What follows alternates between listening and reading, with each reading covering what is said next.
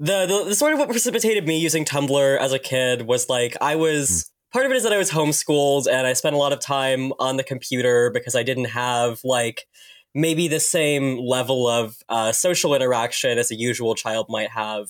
I did have friends. I was a Girl Scout when I was a kid, and there was this girl that I had been in Girl Scouts with, who I was good friends with, and who at the time I was like extremely in love with. And she was really into Tumblr, and so I was like, okay, I have to use this website. And it definitely took me a little while to get the hang of.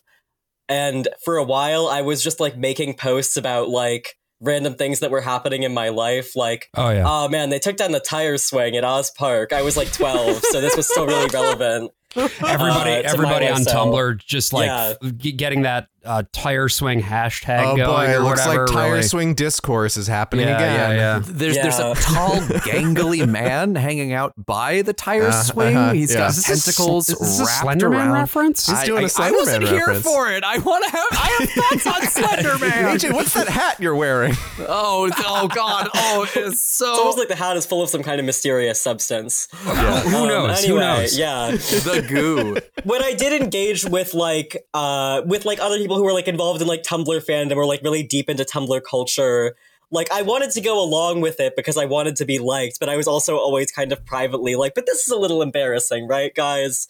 And it's funny because I still have that impulse as an adult, I think, to like participate in something and also like set myself apart from it a little bit. Because my webcomic definitely like takes place in a very like Tumblr aesthetic idiom in terms of like the cartoony art style and like the subcultural references. But I'm also obviously like making fun of it a little bit. And it's funny because I will get readers on the opposite sides of the spectrum who are like people who just like completely like seem to loathe the characters and like everything that's going on in the comic, or people who are like, oh, Milo is just like me for real. So many possible worlds, but we got this one. So many possible worlds, but we got this one. Welcome to the Worst of All Possible Worlds, the first and only podcast that is just like me for real. I'm the worst of all possible Joshes. I'm the worst of all possible AJs. I'm the worst of all possible Brians. And today, as you've been hearing in the intro, we are joined by yet another exciting guest. And you might be familiar with him from his ongoing webcomic, What Happens Next, which is quite the Tumblr sensation. And we're absolutely thrilled to have him on board. It is Max Graves. Max, hello. Hi. Before we get into today's episode, would love to hear just a little bit about sort of you, the stuff that you make, and also how our Lord and Savior John Avery Whitaker came into your life. Yeah, absolutely. Absolutely. So I am a webcomic artist, sort of, a much respected job that's been. Yeah. You know, many heroes of the webcomics community, like the Control-Alt-Delete guy.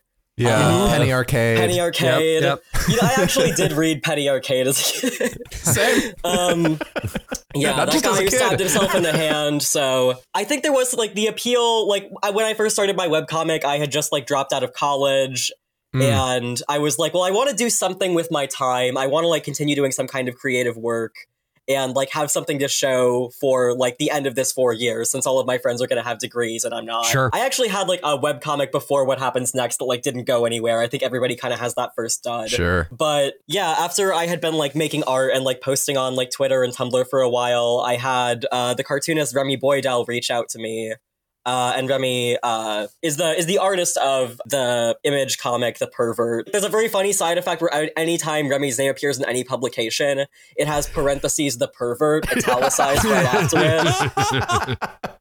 That sounds like the name of a translated French play from like the 18th century. And Remy encouraged me to pursue comics, and I was like, okay, I guess I'll like try to write a short comic and like see where I'm going with that. And I was like, I had these characters that I had like invented when I was 16. Yeah. And I ended up using them to make a comic about the internet, because at that point I was like unemployed and depressed. I was convinced that all my friends hated me and I wasn't doing a lot with my life. I ended up just sort of writing what I knew, which is sort of a comic about like people who like whose lives are like tangled up in the internet in bizarre ways. And it's also like it's a comic about it's like also a piece of crime fiction, but I was sort of exploring the overlap between like true crime and internet drama. And like those things, you know, in a lot of ways they aren't actually that far apart. Like the comic is also like many of the principal characters are homeschooled, and I was sort of like looking back on that aspect of my life, which is, you know, put a pin in that. I listen to podcasts like a lot more than like any other human being should. Any human being should. I like once checked and I was like, oh, I have like 15 podcasts in like my podcast rotation, but you guys are one of my favorite ones. You're up there. Yeah, and I did discover Adventures in Odyssey via listening to The Worst of All Possible Worlds. My parents were not evangelical homeschoolers. My parents are actually like left-wing. My mom is a Marxist academic. Okay. You're part of that very rare subgenre of homeschoolers. Rare but important. Yeah, I would not say that like my homeschooling experience was 100% positive, but it was definitely like in the moments where it was traumatic in a completely different way. But I've always had kind of a fascination with evangelical homeschoolers and evangelical media, because it is this thing that is like similar to how I grew up, but also like completely fundamentally different. And I also feel like in a lot of ways where like evangelicals are kind of the last like real subculture in America. There's so many things that like sort of like used to take place around like people like existing with each other in person, like subcultures that grew up around like music and like art and like that kind of thing. And like so much of that has like moved online, which I think has been accelerated by COVID. And everything is sort of very diffuse and like you get these like, I don't know, like TikTok kids who are like dressing up in whatever way or like, you know, adopting certain aesthetic signifiers, but like they don't really have any connection to anyone or anything. I came across your comic during one of my regular searches that I do on social media for Adventures in Odyssey. And I came across a panel of What Happens Next, in which one of the main characters is listening to the episode where Eugene goes to hell. And that was, of course, something that we memorably covered with our friend Lev on the Whit fucking dies episode. And I was like, oh, this is cool. This is a cool comic. I read through the whole thing. I was like, oh, I wonder if he'd be interested in maybe coming on the show. And then I found out that you had been following us already. You've been subscribed to us on Patreon for like a year. Yeah. It's truly one of those weird things that, you know, you want to like leave a positive impact on the world. Like you want your legacy to leave the world a better place than when you left it. And all I can say is that the fact that we have now introduced you to this show, Max, I'm so sorry. I've never been more ashamed of anything that I've ever done. I'm so sorry that you now have to take the poison that we do once a month. And especially this month, because these are some real bad episodes. These are some rough episodes. Yes. Brian, how dare you? Not into the deep end, but into the heart of the Atlantic Ocean. It's very fortunate that you've already been listening to the show, because if we were throwing somebody who had never listened to this into these episodes, I think that it would be the end. I think maybe that person wouldn't even show up to record. Yeah, you know? like this is by accident. This is another hodgepodge episode where like I'm introducing some characters that are going to be important in the next couple of episodes that we record. But all of these grouped together was a really unpleasant experience. Not, you know, usually there's like an ideological thing that you can attach yourself to, which is fun. You know, you get mad at it. This is just shitty writing. This is just low quality writing, to the point where once we get to the 4th episode here, which is the only episode written by Phil Lawler, you're like, here we go. Finally, someone who knows how to write. Yeah, it's kind of a relief. Like the Preacher's Kid episode, I'm sure we'll talk about it in a minute, but that one was just like unbearable to sit through. Like it's so dull. It certainly was. And we might as well start by getting right into it, I think.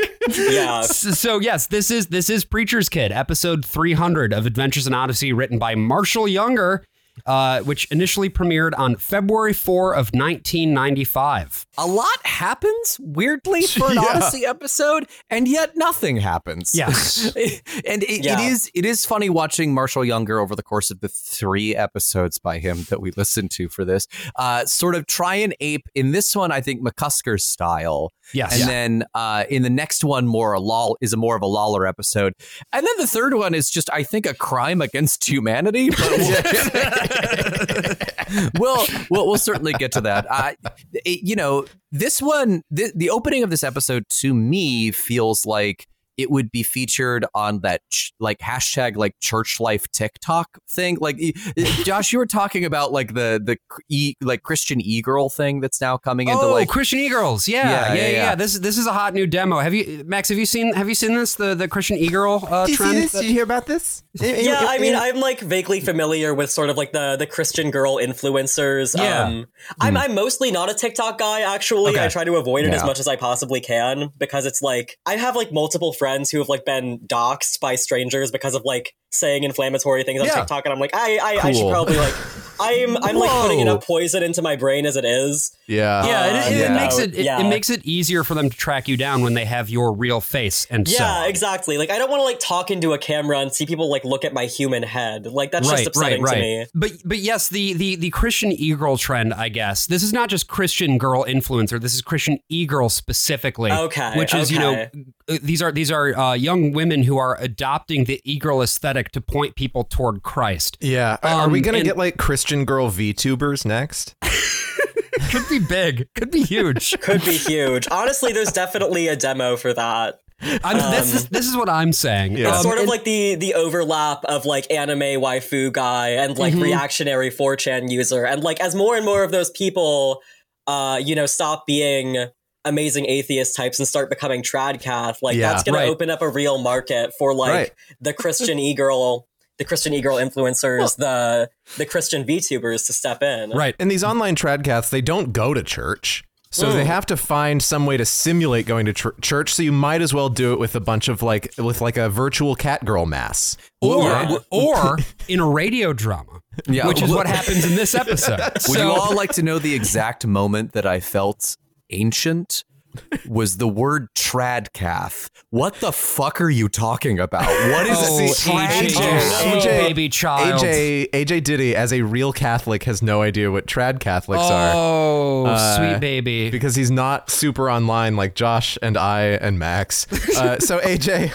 Yeah. Once again, I'm sorry. Tradcaths. This is going to be an episode of apologies across the board. The traditional Catholics, AJ, they are people who have decided to convert within like the last 6 years, and they hate the Pope. You know, the usual. They're starting their own Avignon papacy, but on different social media sites. It's mostly an aesthetic thing for them, rather than specifically the marble statue guys. There's an overlap there. Yeah, sure. Okay, this is good to be discussing a lot of the up and coming trends in Catholicism and so forth. But I do want to pull it back. This is very Protestant. Odyssey if we can. This is very Protestant because this episode, Preacher's Kid, is about the PKs, right? Which Catholics don't have. So this is a question that I have for you, Max, which is, you said that you did not grow up, obviously, in the church or in even a school. Was the pastor's kid phenomenon something that you were familiar with or not really? No, I was familiar with it pop culturally, but in the city, I grew up in Chicago, so the homeschooling community that I was a part of growing up, a lot of the people were sort of like they were like, some of them have become conservatives now, but they were like hippie granola types. Some of them have gone down that anti-vax pipeline, and now they own like 10 guns. Nice, that's their wonderful. business. But San Diego hippie, I was like aware of like the Preacher's Kid as like a concept, but it wasn't something that I had direct experience with. Yeah. Okay. Cool. Well, Josh and I, of course, both went to Protestant Christian schools. We certainly knew our share of Preacher's Kids. And the thing that you need to know about like the child of a pastor is that they're all just like little rats. They're always just these strange little rodents who are more misbehaved than anyone else. They eat bizarre food, and yet they're also tattletales. Yeah. Yeah, and they're also very out of touch with their own kind of physical impulses, right? Yeah, and so even though they have all of these latent desires, they're not able to act on any of them. And so they channel that energy in very strange directions. Violence. I feel like I heard mostly about Preacher's Kid rhetoric from like TV shows. I remember there was, I think that's the whole premise of Seventh Heaven as a television show. But it's also like, I kind of understand the idea because there's sort of a similar vibe when you're like the coach's kid.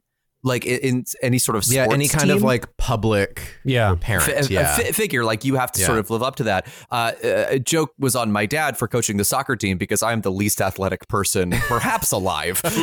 And so usually it's just like, oh, everyone's worried about nepotism. Like, oh, he's going to give like AJ like the best position on the team. And my dad was like, no, my child is terrible at soccer. Let's put the actual good kids. It was like one of the most only meritocracy teams in our little league. And when it comes to this particular episode, and I think it's so funny that we keep on like sharing stories because we don't want to talk about this fucking episode. We are dodging. I get it. I get it. I promise you I get it. But we have to talk about it. This is the content. Basically, this is the contract we made. Signed and sealed in blood. Basically, what's been going on, as we'll recall, with George, the patriarch of the Barkley family. George Barkley has, as of late, decided to become a pastor, right? He quit his middle-class job doing some broadly unspecified accountancy Well, he was work. laid off, but then he was offered a new job that he then didn't take because he went to seminary instead. And now he's not a seminarian, I think. I think at this point he is full-blown pastor. He's a full-blown pastor, and it was the McKinsey branch in Odyssey, right? That he worked for. He was one of the consultants from McKinsey. Exactly. He was fixing bread prices. So George has been basically preaching at this church for a little bit now, and the kids keep dicking around. And this is becoming a problem just from a reputational perspective. Mrs. Erskine came up to me after the service today. You're kidding. What? She told both of you?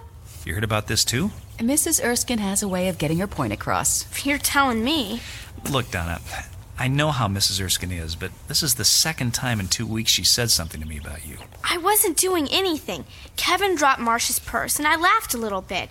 Well, I wasn't the only one. Why did she single me out? Probably because you're the daughter of the preacher now. People are watching you more closely than they watch other kids. So I'm the only one that can get into trouble? No, of course not. As a matter of fact, a couple of them got in trouble last night. Did you hear about it? No. Well, they were at the Donovan house. The Donovan House? The Donovan House! And Donovan next to House. Gowersfield. It's the new hangout for the kids, I guess, but it's condemned and ready to fall down, and they're not supposed to be there. You haven't been there, have you, Donna? No. Good, because it's dangerous and it's trespassing. I didn't clip the first scene, which is George giving a sermon while the scenario described happens. We have already seen what we just heard. Yeah. We already saw that or heard that happen, right? This is the second time we are redescribing something that we have already witnessed. I did find it like difficult to take notes on because it was so like astonishingly boring. Like the only thing that happens that's of interest to this part of the episode, you guys have talked about before on the podcast, like in Odyssey, we rarely see anybody at church. So I guess like that's something notable that the this is a Barkley new plot, thing. has introduced into the show's universe. But like it's rough when like the most interesting thing you can say about an episode of a Christian radio show is, oh, they go to church in this one. What do you know? And this bit of exposition does kind of like, you're like, oh, okay. Like it sets up the entire conflict of the episode and you basically know completely how it's going to unfold from there. It's right. Like she's being like quote unquote unruly in church and she's going to like end up at this abandoned house sometime. And then, like, you know, she's going to get in trouble and it's going to cause conflict with her dad. Honestly, though, it doesn't even, like... It's weird because it kind of sets up these conflicts and then resolves them in the most anticlimactic manner possible. Like, it doesn't even deliver on what this implies is going to happen in the episode, which is already not very interesting. Right. There's this Mrs. Erskine lady, right? Yeah. And who is a very real type of guy, I will say. Absolutely. Oh, sure. There just isn't quite enough. Like, there's simultaneously too much of her and also not nearly enough. There's something about that first church scene, which I do think is interesting in that they just let George Barkley just talk in the background and give a sermon.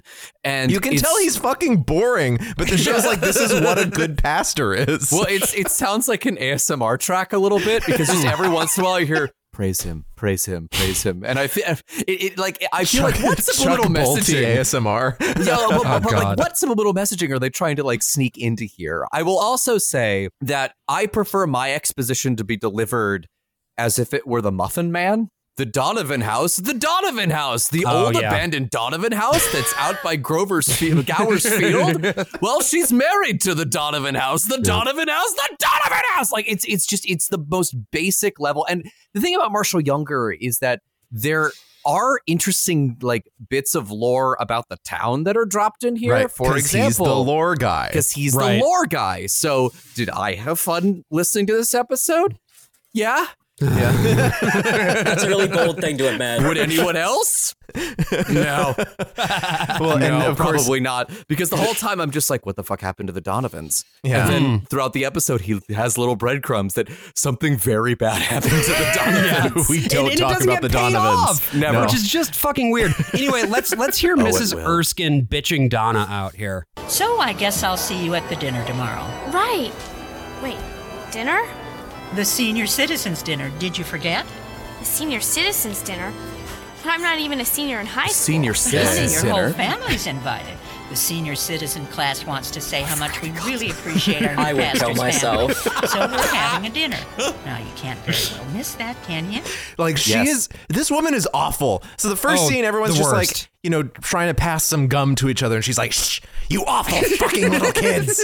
It's like that British lady on the video that was going around Twitter the other day, where she's like, "I will slap you halfway to Zimbabwe. Get the fuck out of here." Like, Max, do you have experience with ladies like this? Oh, absolutely. Like, there are a lot of people like this in the homeschooling community because, Oh, sure. because everything is run by people's parents. You're like constantly like in the somebody's mom panopticon. Where like there is nothing you can do and nowhere you can go that is not Panoptimom. being witnessed. By the panoptimom. You're always under surveillance, and like somebody is always like champing at the bit to like tell your parents on you. Is it just Yeah. boredom, do you think? Or is there like some sort of like, I mean, what do you think drives that kind of behavior in the Panoptimom? I think that like a lot of people who homeschool and probably also a lot of like church ladies are just people who like get off on being controlling and like, I don't know, like just sort of this chronic need to like have your nose in everybody else's business because like, I don't know, like your life is empty and you're bored and like you don't have Right. much else going on. I always thought it was really nice that I went to a different church than the one that all my teachers went to. Like, Yeah. like Oh, yeah. knowing the kids who had to go to school and church at the same time. So it's like, oh yeah, I did something that was kind of shitty, but it's not going to make its way to my parents.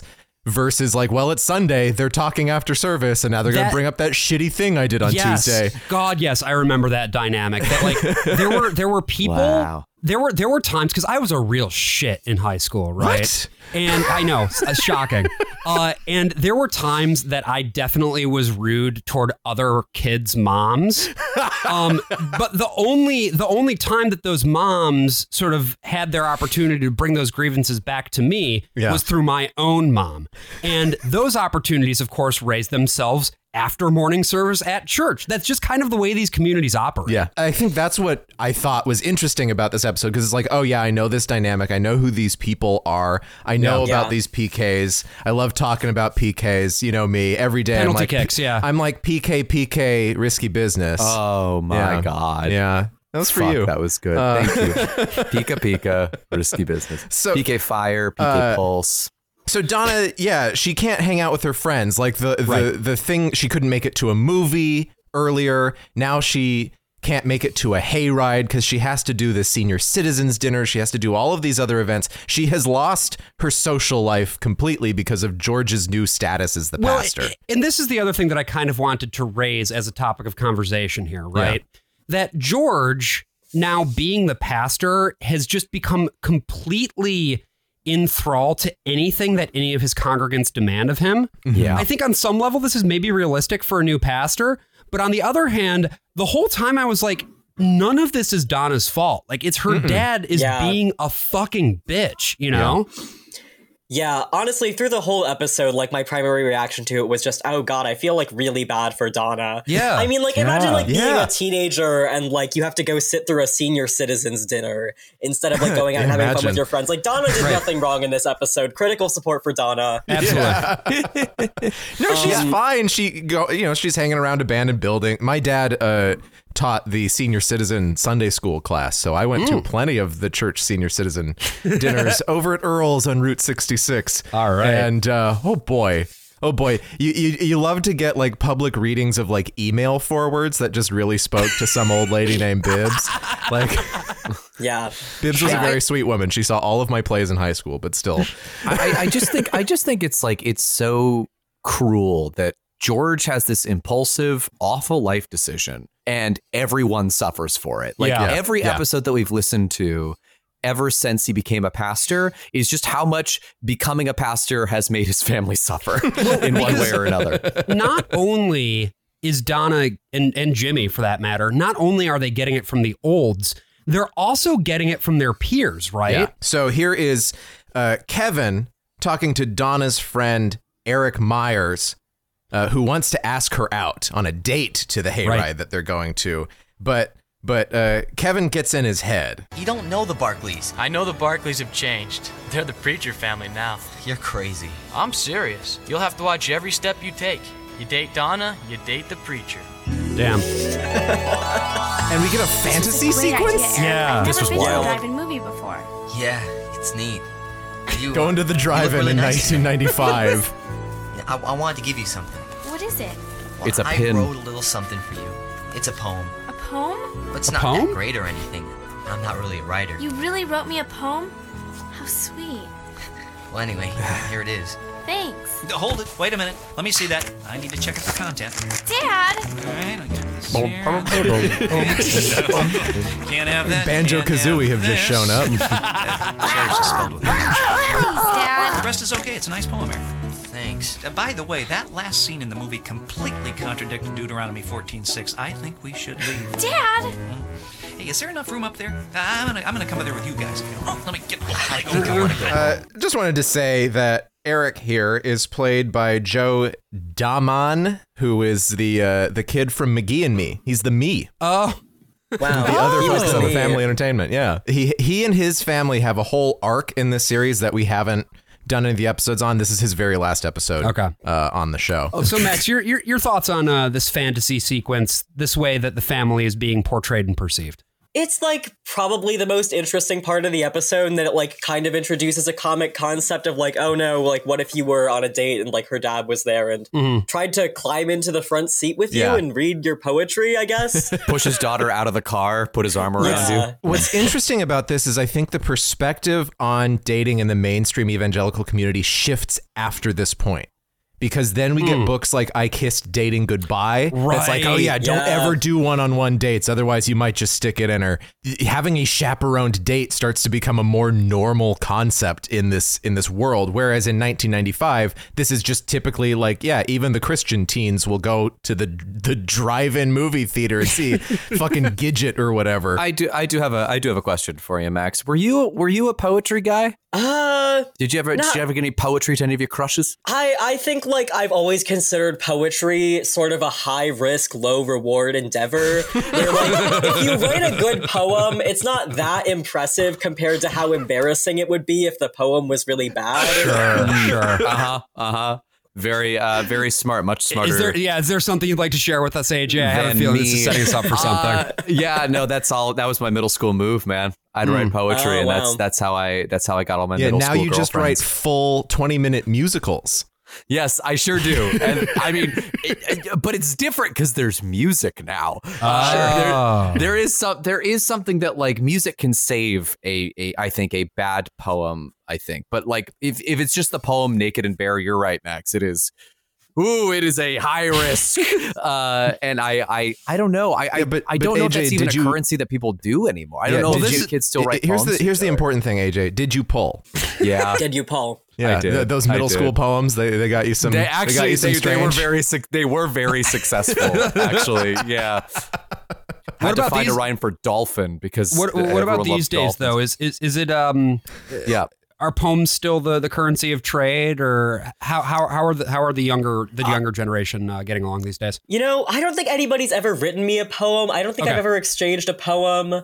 I feel like what you do now is you just send somebody a lot of really long-winded text messages. And that's how you know they're invested in that. You're invested in it. If they get the double text. Yeah, that's not that different, I guess, from, back in my day. I mean, it was on AOL Instant Messenger, right? Sure. But it was the same thing. But, you had more people on LiveJournal and Zanga, so poetry certainly was a bigger part of the vernacular, I think.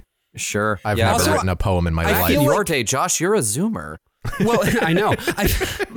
I feel like the other currency of trade was like the vague but specific enough, like live journal post or AOL Instant Messenger away message that was discernible to the person that was the target of said message, right? Where it was like, anybody else may see this as overly vague, but I'm writing about somebody in particular, and that person will know because I put in a couple little secret notes. Yes, and that person is constantly checking your away message just in case. Oh, yeah. I do miss the concept of away messages. It was nice to be like, I am no longer Instagram kind of has to talk. them now. Yeah. Oh, is that true? Yeah, I don't really know how they work, but I see that there's a little like speech bubble you can put over your name. Instagram is so confusing to me. I don't know how to do anything. I need to go back to like stones, petroglyphs, that kind of communication. Max, we just need you to tell us that we're cool. Can you just do that, please? Can you just tell us that this is why cool? we're having you on, please. I need to know that I'm still I'm trying to I've never leech off felt of more your ancient. youth as 1,000-year-old vampires from the millennial era. Yeah. On the scale of like, I've always like, I think like on the internet, like I've always had like a lot of friends who were substantially older than me just because of like niche interests. And I've also lived in housing co-ops for the past 4 years. And this reminds me of the fact that I used to have a 35-year-old housemate named Jason who would like watch old episodes of The Critic with me and try to defend Jordan Peterson. So you guys are definitely beating that guy. God. At the time, Jordan Peterson was still in that benzo coma, so it was a really easy argument to win. Well, now that we've cleared that, we're cool, we're good, and I'm going to pull us right back into the episode. Yes, we now have Donna, who has effectively been otherized, right? She is no longer in the good graces of the olds, nor is she seen as a peer by her fellow youth. And we get even more senior dinner bullshit. Yeah. But Jimmy actually really enjoys it for some reason. Yeah, Jimmy has adjusted very well. He's kind of he's an on board. oddball. This is how they've made him as a teenager. He's not just your every child. He's this sort of weird kid. And here we get a little clip of this. Donna, you have to come over here. Mr. Williams is doing a puppet show using a zucchini, a rolled-up paper plate, and his dentures. It's very dirty. It's hilarious. No thanks. Oh, Jimmy, hurry. You're missing it. We're trying to find all 50 states in Mr. Baker's liver spots. Well, gotta go. Oh, brother. Oh, look! I believe it's Florida. They're looking at his dick, right? It has to be. Yeah. Yeah. I don't hate that joke. The first joke is not good. The setup of doing a puppet show with a zucchini and a plate or whatever. That's not funny. Anything. No. Yeah, no. Why do they have a whole zucchini? the senior citizens dinner. Yeah, the senior citizens dinner. Like you're gonna serve a guy who wears dentures just like a complete like unsliced zucchini. Yeah, I know. Is it raw? That's the only thing they serve there. So it's just a giant pile of zucchini. Yeah. In the 90s, that was boy dinner. Yeah. I like how weird Jimmy is. I wish they would just push him a little weirder. Yeah, I agree. Yeah. They don't know they could quite. lean into I don't it. think characterization is usually Odyssey's strong suit. There are a lot of characters that are kind of like indistinct and are just like whatever they need to be for the given plot. Yeah. I noticed that with like both appearances of Sam in the series. In the later like, episodes, he doesn't really seem to be the same character across both episodes. Right. And that's a problem that pops up a lot. You would think that Marshall Younger, as the guy who like wrote the lore Bible, would have a better handle on this stuff. But like when a character has any like individuality or quirk whatsoever, like I tend to latch onto it in these episodes because it's just like Donna is like such a flat character. We have no sense of like what she's interested in or like what she likes to do or like really like anything that she has going on with her outside of like her relationship to her family or like her peers who are also like very generically written teenagers. And it's sort of like, I am just begging for like any level of like character detail. I want Jimmy to run off and be like, ooh, I'll find Minnesota. Like just get like really super into it. At least something. Yeah. Or like he like progressively becomes an old man over the course of the episode. That would be a kind good of funny. bit. Yeah, that Like would he be a starts good wearing bit. his pants higher and like gets really into Whitland. He just carries a deck of playing cards in his back pocket wherever he goes. Yeah. Starts talking about Matlock reruns. Right. No, that could be huge. Instead, what we get is right back to Donna again. Yeah. And we'll recall that there's this whole situation with like a hayride. Sure is. But then she meets up with these teens and it's like, oh, we're not going to go to the hayride. We're going to go to the Donovan house. Yeah. And So Donna the is told Donovan that house. The Donovan house. That's where you are. Donna is told that she cannot go to the hayride because it turns out George has already booked her for a very informal, like, living room Bible study that he does on Fridays that it seemed that Jimmy's going to be there for anyway. It's so fucking bizarre. It's so bizarre. Like, it's not important. If you needed her to be there, you could just like get her in next Friday. This is a weekly Bible study. It's not a big deal. Come on. So it's really important, Josh. Like you know, it's the golden hour. You got all these union contracts. You can't just. So Donna instead is like, no, fuck it. I'm ditching Bible study. I'm going to go through our very walkable town of Odyssey over to the hayride. But then the kids, as they're all walking there, take a turn in the other direction. I don't get it. I thought the hayride was at Gower's farm, the other way. It is. Mr. But we decided Gower. to skip it. What? Then where are we going? Right there. What's that? You don't know what that is, Donna? No. That's the Donovan house. Wait a minute. We're not supposed to go there. The girl, by the way, the friend there is Marcia, who previously appeared in the Paul Revere's Midnight Ride and Timmy's Cabin, and now she's like a bad kid, I guess. Okay. Again, talking about characterization. Look, just like, here's that kid. Off Mike in Odyssey, you know, a lot of development, a lot of interesting character growth. We know you're not supposed to go to the Donovan house. I think you've said it conservatively 18 times up until this moment. We don't need reminding. It's just it can be so exhausting because there is the seed of an interesting idea here because not to jump ahead too much, but like the thing that happens at the Donovan house is also out of Donna's control. Donna doesn't the only choice do anything. Yeah, the only choice Donna really makes is that she wants to go to a hayride, which would have been fine, but then the plot gets hijacked away from her and she's just like a victim of fucking circumstance. Yeah. And how much more interesting would it be to have her actually rebel against her dad, like to actually to have her do something damaging. Yeah. Well, so as we go into the house, we learn some facts about the Donovans. Ooh. We have to go tonight. This is the 30th anniversary of the disappearance. What disappearance? 30 years ago today, the Donovan family mysteriously disappeared. Never heard from again. And every year since then, on this date, people have noticed strange lights in an upstairs window, flickering. So, Max, you were on the edge of your seat at this point, right? Yeah, well, I know they went through the no-no door, but I just don't know that. Something really weird about this is that, like, they set up the whole Eric plot, and then it just gets completely dropped from here on out. Oh, yeah, no, he went on a date with somebody else. It's done. Yeah, and Donna, that's the last we see of Allison Davis. Yeah. Why did I write that down? I don't know. Allison Davis, you sound sad. And he's never on the show again. His whole family is never on the show again. Wait, That's so it. all of them go through the no-no door? Just like that? That's amazing. That's what happens when you don't lay pipe in Donna. You go away. There's actually a no-no pit near the hayride. It just saves time. It's just, okay, everyone we're not going to see again. Get on the cart. We're throwing you in the pit. So the house catches fire. Because of just a Mr. Magoo series of mishaps, because the kid who brought them all to the Donovan house was like, it's okay, I brought a lantern here earlier. I already left my supply of lantern. And he lights this lantern, which is a lantern of fire. Not a flashlight. He could have had a flashlight. They could have had two flashlights. Or like an electric lantern. Yeah. Like this guy went either a day earlier or like in the afternoon. He's like, here's my lantern. I'm going to fill it up with all of my favorite kerosene from Walmart. I'm going to stick it right here behind a chair on the porch. Like he's playing his own little game of Gone Home just for himself.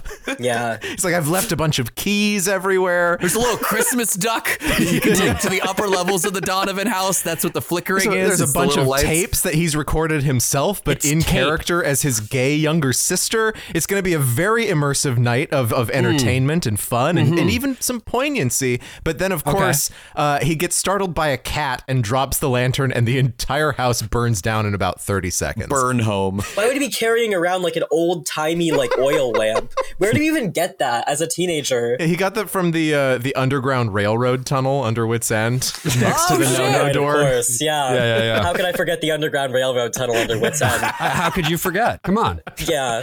The show seems to have.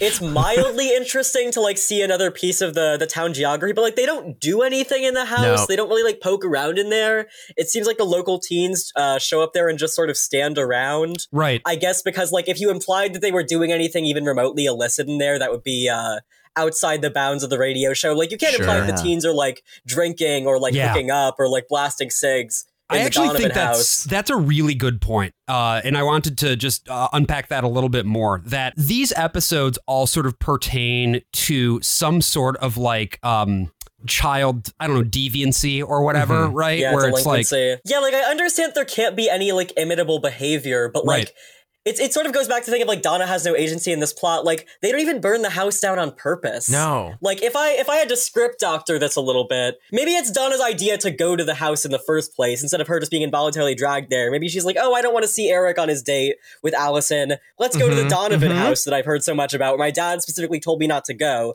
Like that would make a lot more sense as a plot point. And then the other kids like peer pressure her into like doing something dangerous in there that then causes the house to burn down.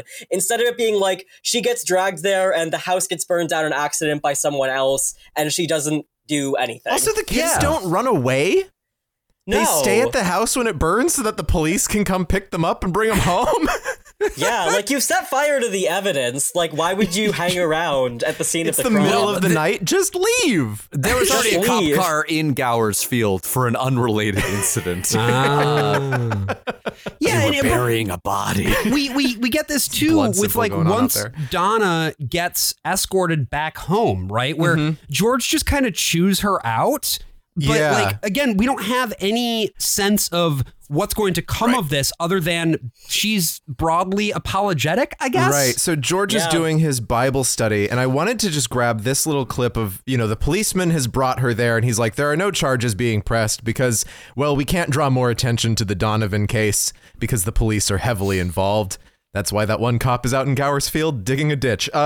So George, in front of his whole Bible study, has to tell Donna to go to her room, and I just listen for a second. You're okay? Yeah, We're going to talk about this later. I know. Going up to your room. Okay. And I want you to think in your head, you know, what does this remind me of that George and Donna have done before? Right? There was another episode where Donna got in a lot of trouble. And George... for dressing like a slut, right? Yes. Yeah. But in that one, you can hear George's absolute incandescent rage hidden behind his whispers. Donna, is that a new outfit? Yeah, Dad. Would you please cover yourself up and come home with me? George, before you... It's all right, Whit. It's only a domestic incident. Let's go, Donna. Now. Coming, Dad. Whereas here it's very soft. Here it's like mild. He's concerned for her and he's like, well, I have to handle this later, but I'm in public. But he was in public before.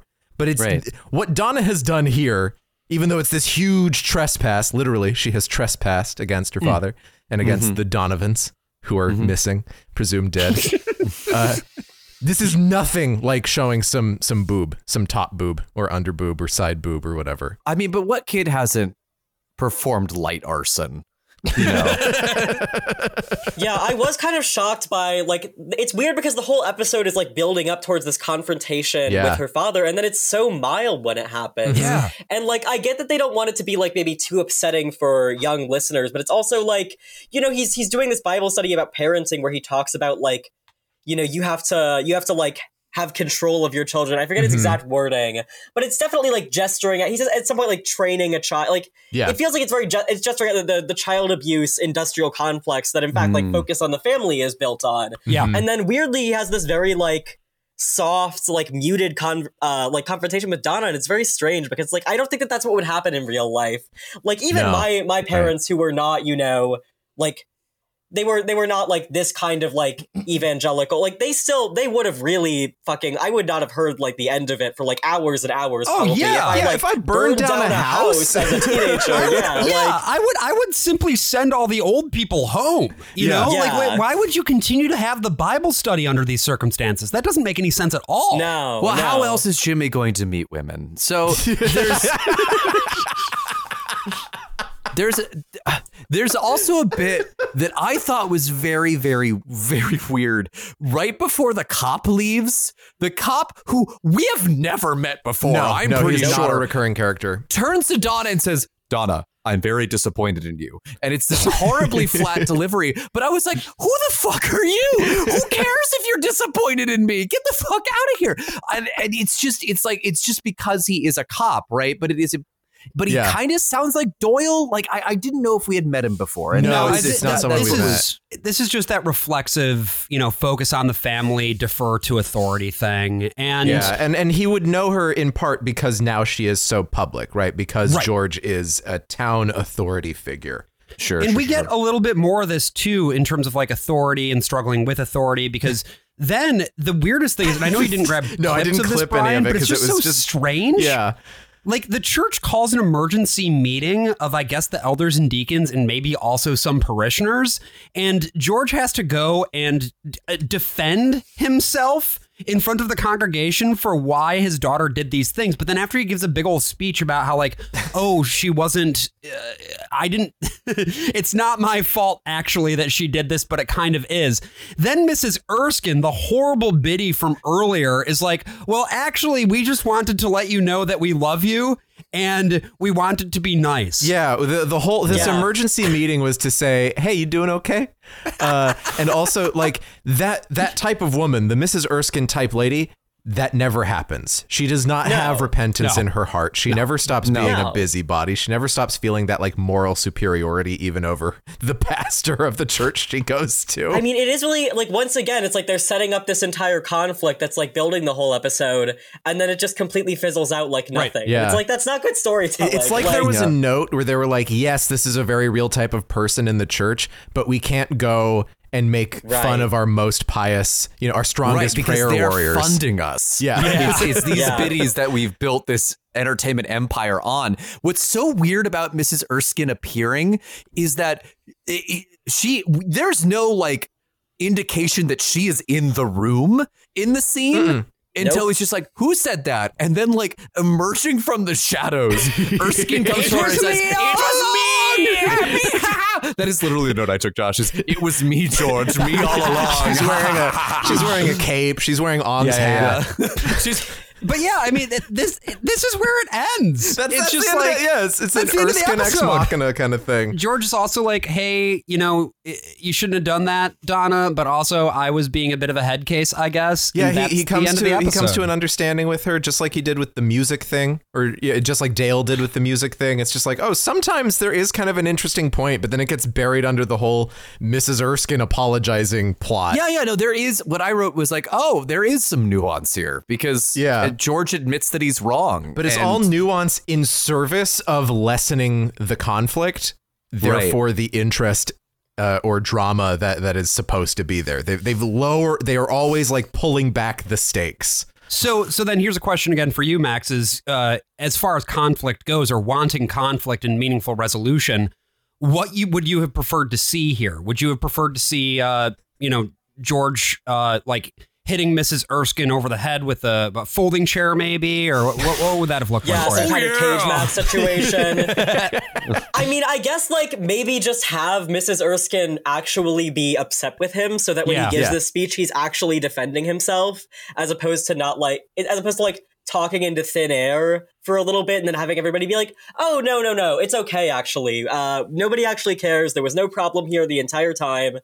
And it's like, have George actually stand up to his congregation. Have him assert his status and which say, you know what? Sometimes. What? This is something that's going to happen. She's a teenager and I haven't let her have a social life. And so he learns a lesson, but you just can't, you can't do that. You have to find some way to undermine and because square the church must always be forgiving. It must always welcome me back in. And these are just good people who are just looking out for their neighbors. And if their neighbor's suffering, they will always come to their help. Always. So anyway, our next episode is basically... Thank God that one's over. Yeah, thank God. And we'll probably go through this next one a little bit quicker. This is The Good, the Bad, and the Butch, episode 301, written once again by Marshall Younger. This aired a week following the previous episode, so February 11 of 1995. And right before Valentine's Day. Yeah. It's about a kind of Valentine, if you think about it. And this one starts with some very boring fucking, oh my God, I hated this shit. Like, Sam is our guy. Let's talk about Sam for a moment, shall we? The character of Sam. Josh, just 1 minute. 1 minute. The good, the bad, yeah, and the butch? Yeah. What is this? Oh. The butch? A leather bar? Oh. So let's talk You about the got character me. of Sam. Sam is sort of our stand-in every boy. How did we feel about Sam? Did we identify with him? Did we feel strongly about his character? Like a 2x4 with googly eyes. What do you want? There's nothing here. No, he is such a weenie. He's a little too much like me. Like if he were written in another venue to be like a character this nerdy, he would have a bunch of Adventures in Odyssey tapes that he listened to all the time. Like this kid fucking sucks, but maybe one day he'll suck dick and have a podcast. Yeah.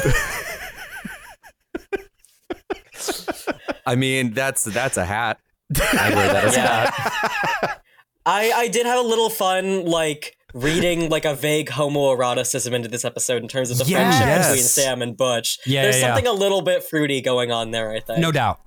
Yeah, I think there's a lot of interest, and we'll get that in some of these clips that I have. But yeah, so Butch and Sam. Butch's name is Brian, by the way, or was Brian. Yeah, and it depends on who is going to acknowledge his current name or who's going to dead name him throughout the episode. Right. Yeah, everybody keeps dead naming him. Problematic. Yeah. Canceled. The whole thing starts with Sam. Odyssey? The whole thing starts with Sam at the clothes store with his mom, and then she's like, "Hey, look, that's Brian's mom. You used to hang out with Brian." He's like, "No," and then they do the thing where two moms hang out, which is, again, it's a very real phenomenon that you might be familiar with if you're a 9-year-old kid. But it sucks. It's just bad. It's just like there's a reason we don't dramatize this usually, or someone might dramatize it better somewhere else. But this is just the note that dull. I had here is that it felt very like Down Gilead Lane. You know, this is realistic in parentheses derogatory. It's just like it's about Sam and Butch. Put them together at school. We don't need this whole clothes shopping intro sequence. It's like, this is as boring to listen to as it would be to experience. Yeah. Yes.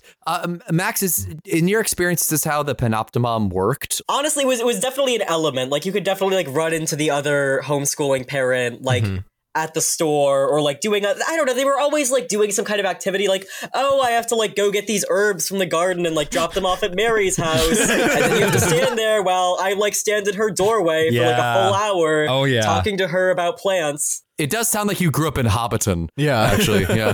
So in homeschooling, there is sort of the phenomenon of the homeschooling co-op, where like some homeschoolers would like sort of band together to like rent out like a church basement or some other cheap space, where like parents would like teach classes or attempt to teach classes, which is, you know, you would learn biology from like somebody's mom who may or may not have been qualified.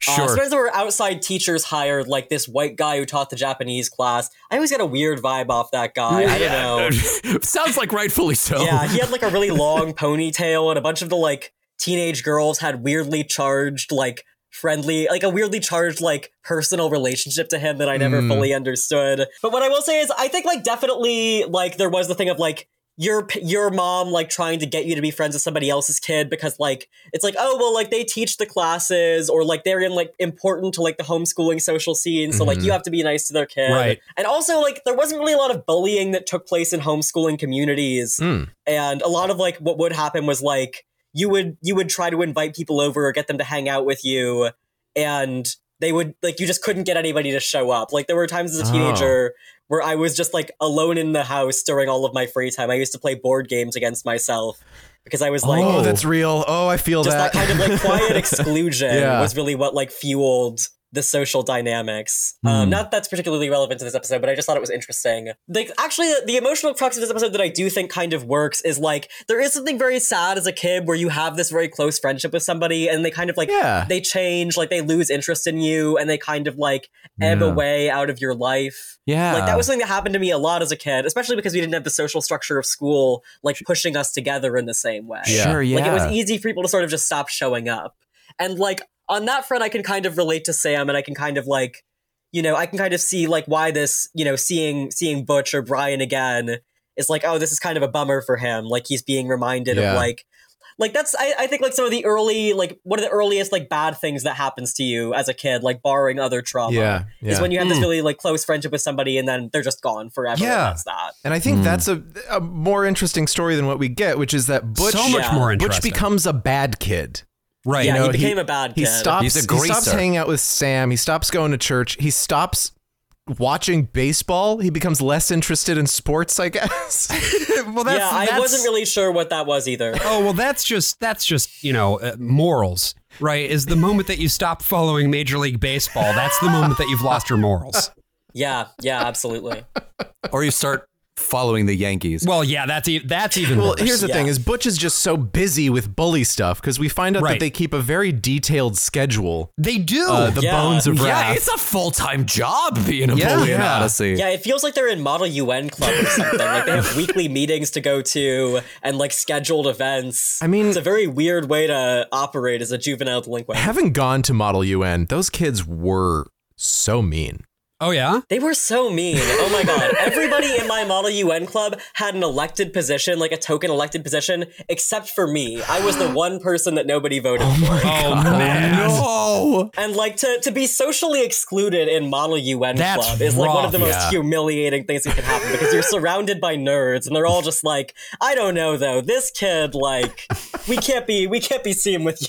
Like, yeah. There was a schism that formed in my Model UN group that was basically across gender lines, but thankfully I got to exist between gender in my senior year of high school. So the boys decided to do things where they'd be like, oh yeah, we have to send a couple delegates to this thing. We'll just send the girls and then we're going to go and get breakfast at the cafe next to the state capitol building. And then the girls did the same thing to the boys. And so I got breakfast twice. That day. Yeah. That's what you call playing the angles, and that's what diplomacy is all about.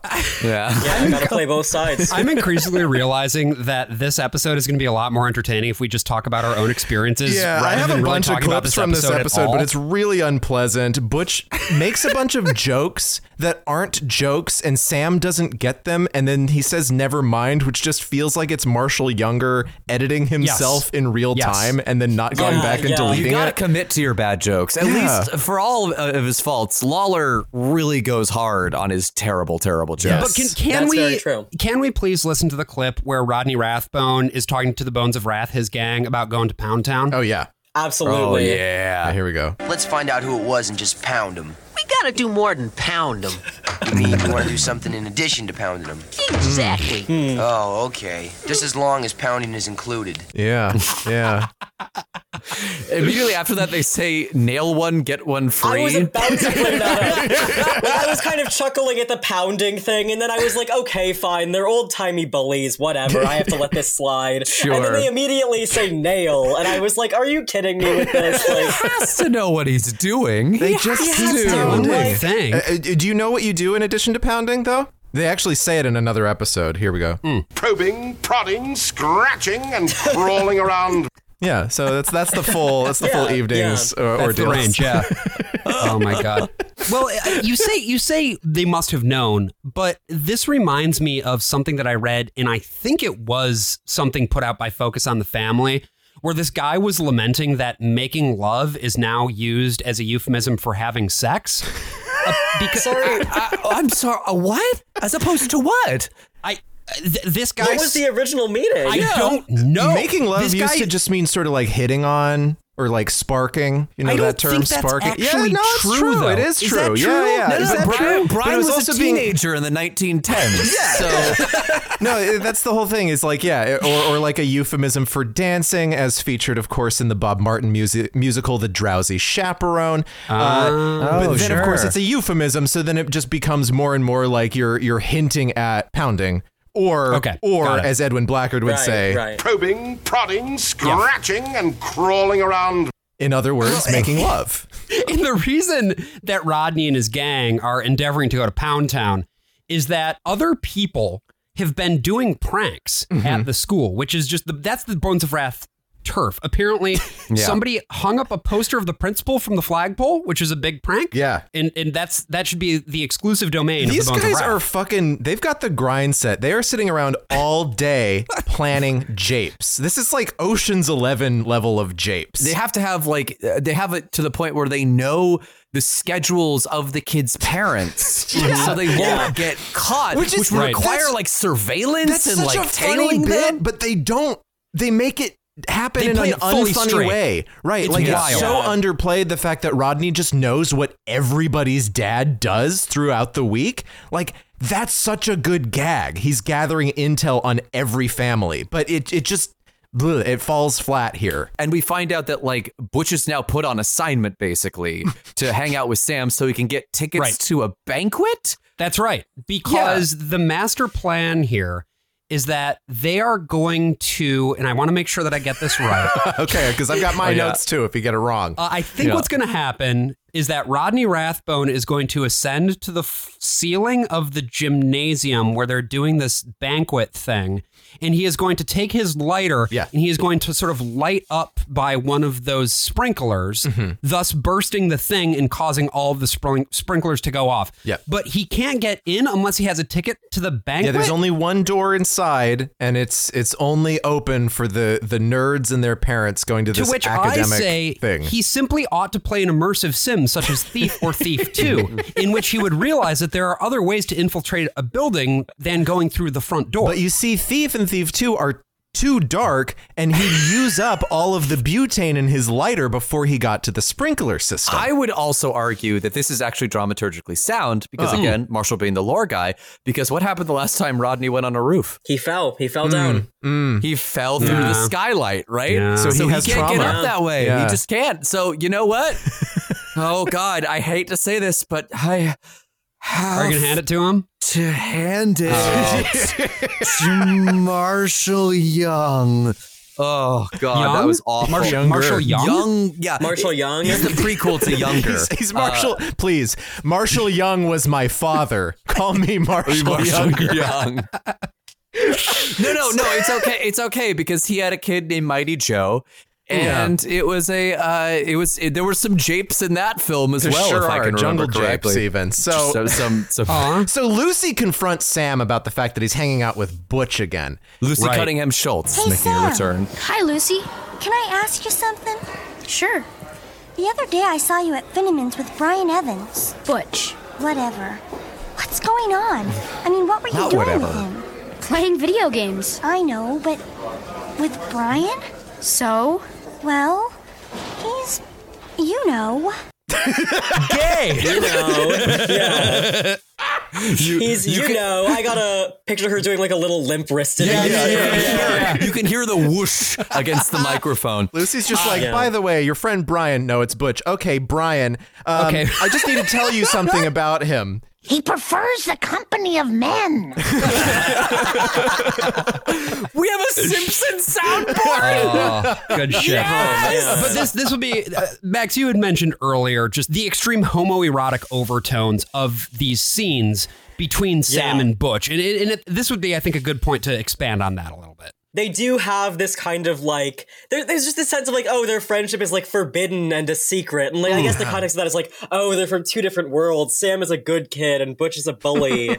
But like, it does kind of feel like it's standing in for something else. Yeah. Especially with all this talk of like pounding and nailing. Well, especially because this episode's moral at the end is, you shouldn't hang out with them. Yeah, it is really funny. I was not expecting the moral to be like, you should judge a book by its cover. Your initial impressions of people are always correct. Yeah, and here's the thing though, like if I were to play script doctor for a moment, I would say that like Lucy's getting into some dangerous territory, right? Because Butch is a little bit unstable, right? He's sort of the bad kid from the other side of the track. So what I'm very much looking forward to is Butch convincing Sam to kill Lucy Cunningham Schultz and help him dismember the body, which will then, of course, get Butch thrown into jail for like 40 to life. And maybe one day Sam will finish his psychiatric treatment.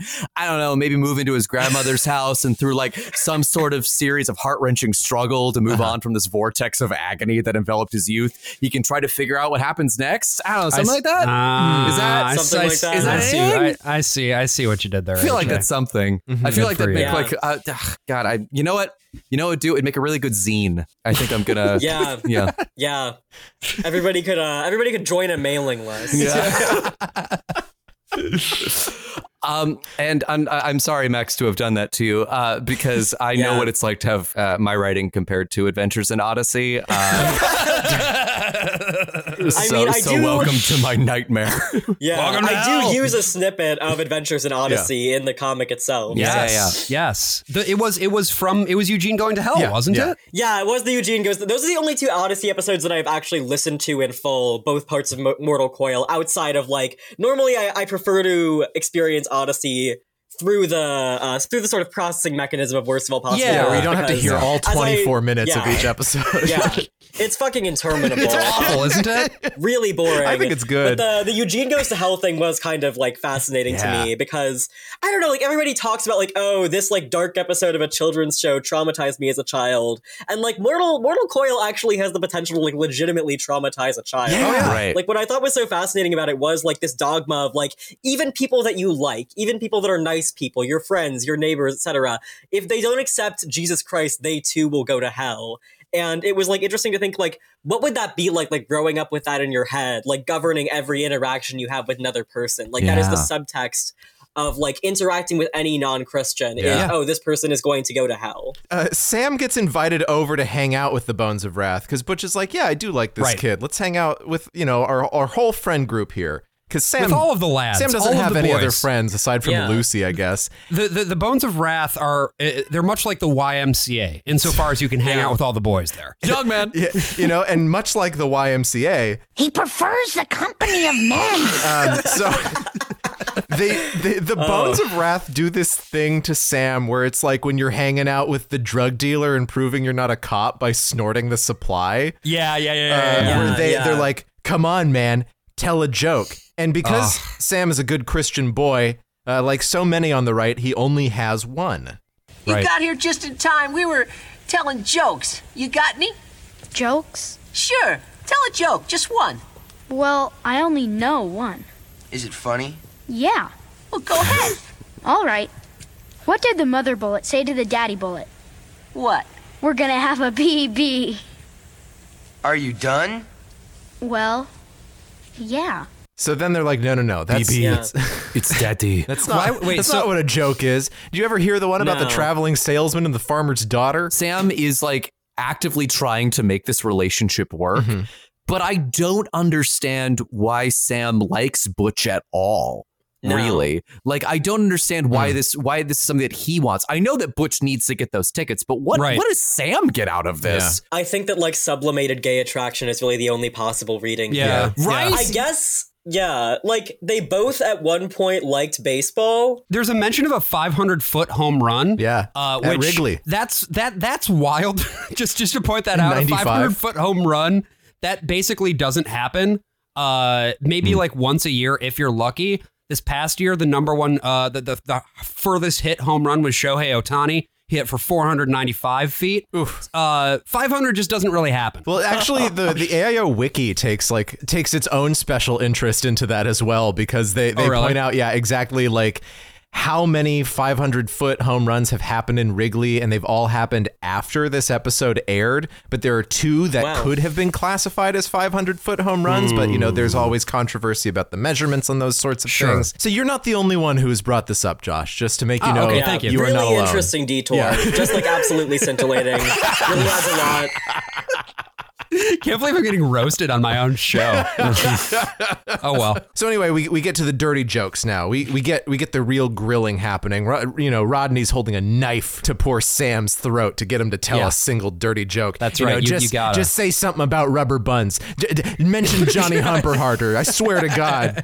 When we're talking about jokes, we don't mean little kid cutesy jokes. We're talking about something that'll make Rusty here blush. You want me to tell a dirty joke? Yes! But I don't know any. Come on, everybody knows some dirty jokes. No, really, I don't. Besides, it's wrong to tell dirty jokes. Oh, come on. And this is like Donna being in the vicinity of a house as it burns down. Yeah. Where it's like telling a dirty joke is one of the worst things you can do. This is true moral degeneracy. This is something every youth pastor falls back on. Is like, so you know how sometimes you're with your friends and then you start telling jokes and then you start telling dirty jokes. You know the kind. Johnny Deeper, a.k.a. Humperharter. Rubber buns and liquor, or maybe rubber buns and ketchup. Who knows? Ketchup and liquor? Ketchup and rubber buns? Liquor and more liquor? Are you having a stroke? What? Of course I am. Yeah. Of course I am. This guy's jacking off. I'm having a stroke in the other sense. Well, no, but actually I did want to point that up, right? That I do think that some of the concern about dirty jokes ultimately does come down to an expression of sexuality, which once again does tie into the homoeroticism piece here, right? Right. I really want them to cut away. Like, it's just like, okay, I got one for you. And it goes, na, da, da, da, da. And we cut back and we just hear Sam say, the aristocrats. I made the exact same note. God damn you, AJ. I was like, Rodney's like, so this family shows up at a talent agency. I would just love Rodney Rathbone to be like, oh, I didn't mean that dirty. I have to go home. You just hear Butch like crying, sobbing in the fetal position. This is something that I also remember from my own childhood, right? I have a very specific memory, actually. This as often happens with these fucking Whit's Endless Summer episodes. This is why I do it. This reminded me of something, which was that I was like doing a Bible study one time, and the Lord put a spirit on my heart of repentance because there was this video, there's like a flash animation that was just the mildest thing, but it was like there was a joke about a vagina in there. And I remember just being so overwhelmed with the weight of guilt that I had laughed at this web animation with a joke about a vagina in it. And so there was like the ways to apply the learning from this Bible lesson or whatever. And I distinctly remember writing out like, one of the things that I am going to do is not watch that video anymore. And today I'm deleting I went my back and watched it Newgrounds again because I was like, oh, I should watch again. It was not titillating, nor was it funny. So there you go. You gotta name it, Josh. It was a Weeble and Bob animation. It was the first one that they did about Christmas. I know. Yeah, I'm old. Man, maybe I've never been online. I think like I'm trying to remember. I got in trouble for telling dirty jokes when I was a kid. That was the thing. I remember one of the first things I did in like maybe 6 or 7th grade. Were you writing foul limericks? Well, Brian, funny you should mention that. It wasn't a limerick. It was not a limerick. Fuck. I did rewrite the lyrics to Giants in the Sky from Into the Woods to Be Giant in My Pants. Okay, and I got in trouble. Well, here's the thing about it was that I got in trouble from the people from like from the people who ran the youth theater that I was a part of.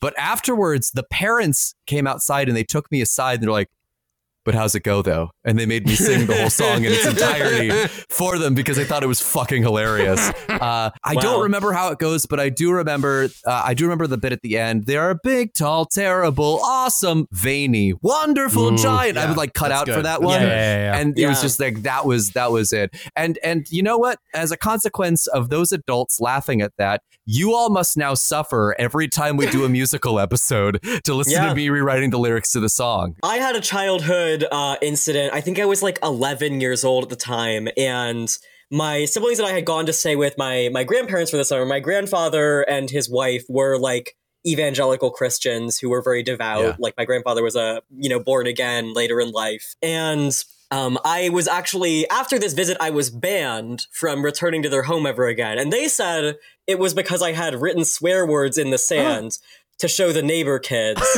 But I have a very strong suspicion that that's not what this was actually about, because my grandfather also made a brief reference to the fact that he thought I had viewed pornography on his computer, which was true. But what I had actually been doing was reading lesbian, like erotic My Little Pony fan fiction. And to this day, I think he didn't tell my parents the specifics of it because he was just too confused about what it even was. And to this day, I still wonder, what did he even think he was looking at? It kind of haunts me. I can never ask him now because he's passed away. So I just have to live with that for the rest of my life. Yeah, I mean, when it comes to any sort of illicit or obscene or, otherwise body content, right?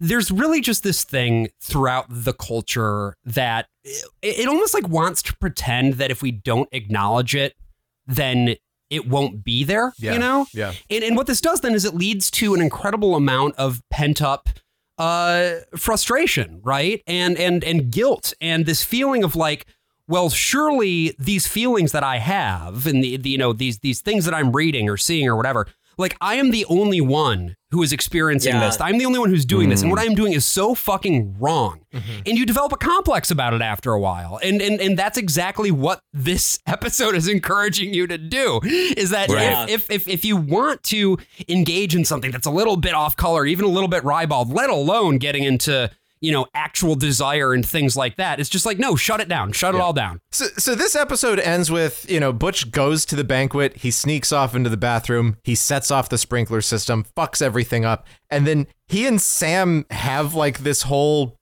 dramatic blow up where everything ends like shit. Yeah. You guys set off the sprinkler system, didn't you? You set me up.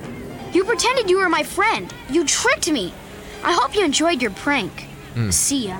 You know, it's so easy for you. You've got your Peter Pan parents and your wonderful report cards and your cheerleader friends. Well, some of us don't have it that easy, okay? Yeah, I know. But why do you have to make things so hard? Being in the Bones of Wrath doesn't help anything. Why do you have to make things so complicated? You don't understand. Those guys are my friends. And I don't have many of those. How about me? I wanted to be your friend. But not anymore. Why? All I know is that I'd still be your friend if you would quit being Butch and start being Brian again. Brian's gone. Interesting. That's too bad. Interesting. Let me know if he comes back. I miss him. Yeah. Goodbye, Butch. I had to keep the music. So good. Oh no! It's like an anime. Like it's very I immediately thought of the moment in Fight Club where he's like, Tyler's not here. Tyler went away. Rip to Brian. Peter Pan's parents were objectively terrible. No. He's not saying Wasn't they're that Peter the whole Pan's thing? parents. He's saying they are Peter Pan parents. They are parents who are Peter Pan. Both of them. Eternally youthful? Yeah, they're children. He's raised by children. Yeah. Is that what he's saying? And that's a great child. Yeah. What is happening? What does that mean? What doesn't it mean, AJ? The possibilities are endless. Maybe you need to open up the door to your endless imagination, just like a one Mr. J.M. Barrie did in his day. Maybe you should be admirable like Crichton, his titular Crichton. Wait a minute. No. It's another one that he I'm wrote. thinking of Wendy's parents are terrible. Peter fine. Pan's parents are dead. Isn't that the whole point? He's an orphan? I thought he was just like a Peter demon. Pan doesn't have parents. That's why he's in Neverland. No, that's why they're not Peter Pan's parents. They're Peter Pan parents. They're parents who are Peter Pan. Yeah, the parents are Peter Pan. It's like Peter. It's so hard for you to understand. No, wait. If Peter Pan parents picked a pack of pickled peppers. So you know there's Peter Pan peanut butter, right? Yeah, Peter Pan it's peanut not butter. Peter Pan's peanut butter. It's yours if you No, it's buy not Peter it, Pan's peanut right? butter. Or it belongs No. to the store or It's whatever. peanut butter that tastes like Peter Pan. Yeah, it's made out of Peter Pan. It's made out of Peter Pan. Just like these parents are. Their parents made out of the They're Peter out Pan of the flesh peanut butter of Peter parents Pan. picking a pack of pickled peppers in That's Oxford, right. New Jersey. What is this? The aristocrats. Oh, we're gonna get even more insane in the second half. How about that? They gesture at like Butch having like a rough childhood or a difficult life, and like that's why he's like this. They offer zero specifics whatsoever. No, his mom which is kind of seems fascinating fine to me. His mom seems no different from Sam's mom. Maybe she's also Peter Pan. I'm surprised that like they didn't take the opportunity to slip in like, oh, he comes from a broken home or like some other talking point like that. There's just nothing. Yeah, like they could have. They have people in Odyssey. They have kids already who do kind of come from broken homes. And they could have used for this episode, but instead we just meet this kid who is like, his name being Butch, like he's not as bad as Rodney. Do you know what I mean? Like Rodney Rathbone is just like mischief incarnate. Butch is just kind of half in, half out. And sure, at the end he like fully commits to being a bad kid. But his japes are going to be out of control from now on. Like, well, AJ, Donna has done more property damage than Butch really has. interesting that you say this about Butch, about who he is and about how he has made his decisions, and perhaps that he might not be totally sold on the life that he has chosen for himself. Perhaps Butch is going to come back. Maybe we're going to see a little bit more of our friend Brian. maybe he is not the worst of all possible Brians after all. Because I am, obviously. But wait, hold on. That's really interesting. Hold on. Yeah. Sorry, I just got an email for our sponsor this week, and the email address says Butch. Oh my God. Yeah, what's poppin', home listeners? Town Rapscallion and Little Stinker, Butch Evans here. Are you tired of dealing with the doldrums of modern society? Does the idea of a suit and tie make you want to blow chunks? You ever find yourself staring into the middle distance saying, boy howdy, I sure could use a good pounding? Then get your bony butt down to the abandoned Rack's roast beef near Gower's Field and join the Bones of Wrath today. Voted Odyssey's #1 gang of roving street children since 1987. The Bones of Wrath ain't just a bunch of disaffected youths aged 6 to 16. We're also a community-minded organization with a focus on sustainable living, equity for all, and giving the dweebs of Odyssey a one-way ticket to Bone Town. We do all sorts of community outreach, poundins, pranks, and prank poundins. So join the Bones of Wrath today and take part in our initiation ceremony, where we take you to the Odyssey Cemetery for some light grave robbing. Can't join the Bones of Wrath without stealing some bones. Come to think of it, there have been a bunch more graves up there lately. Fresh ones too, Rodney said. I asked him how he knew, and he said, trust me, my dad knows graves. No markers or anything. No rhyme or reason, just mound after mound of upturned earth. So we dig one of them up, get our hands on some sweet, sweet bones. And what's weird was the body, or corpse, or whatever, it didn't have no face, just a mouth. This huge gaping mouth, filled ear to ear with too many teeth. And Rodney and I, we were like, what the heck, right? So's we digs up another graves, and this corpse don't have no face neither, just that same mouth again. So's we dig up another, a face full of ears, another, a face full of nostrils, another, a face overflowing with dull, lifeless eyes. So I sits on the grass and I says to Rodney, I says, what is all this? And Rodney looks at me and says, you kidding me? It's a freaking gold mine! What are teeth but the bones of the face? But I'm not so sure. I think maybe something bad's going on over there, and I'm gonna figure it out. Or my name ain't... Who's there? I said, who's there? I warn you, I got cherry bombs. Ah! Ah! Oh, please don't break me, I have a weak heart. Lorne Ligorium? What's a goody two-shoes like you doing at Bones of Wrath HQ? Looking for you. Well, not you explicitly, but out like with it, like dweeb, before I start pounding. I hear you know how to blow stuff up. Maybe. Have been known to dabble in cherry bombs from time to time. Vitalizer when the mood strikes me. Who wants to know? Me. Obviously. And my friends, we need a lot of firepower and fast. Whoa there, champ. Pump the brakes a bit. What exactly are you looking to blow up? I can't tell you that, but let's just say that if we pull it off, it'll be the greatest prank this town's ever seen. Oh, a prank, you say? Well, you have definitely piqued my interest. Okay, Lord Ligorium, let's get to work.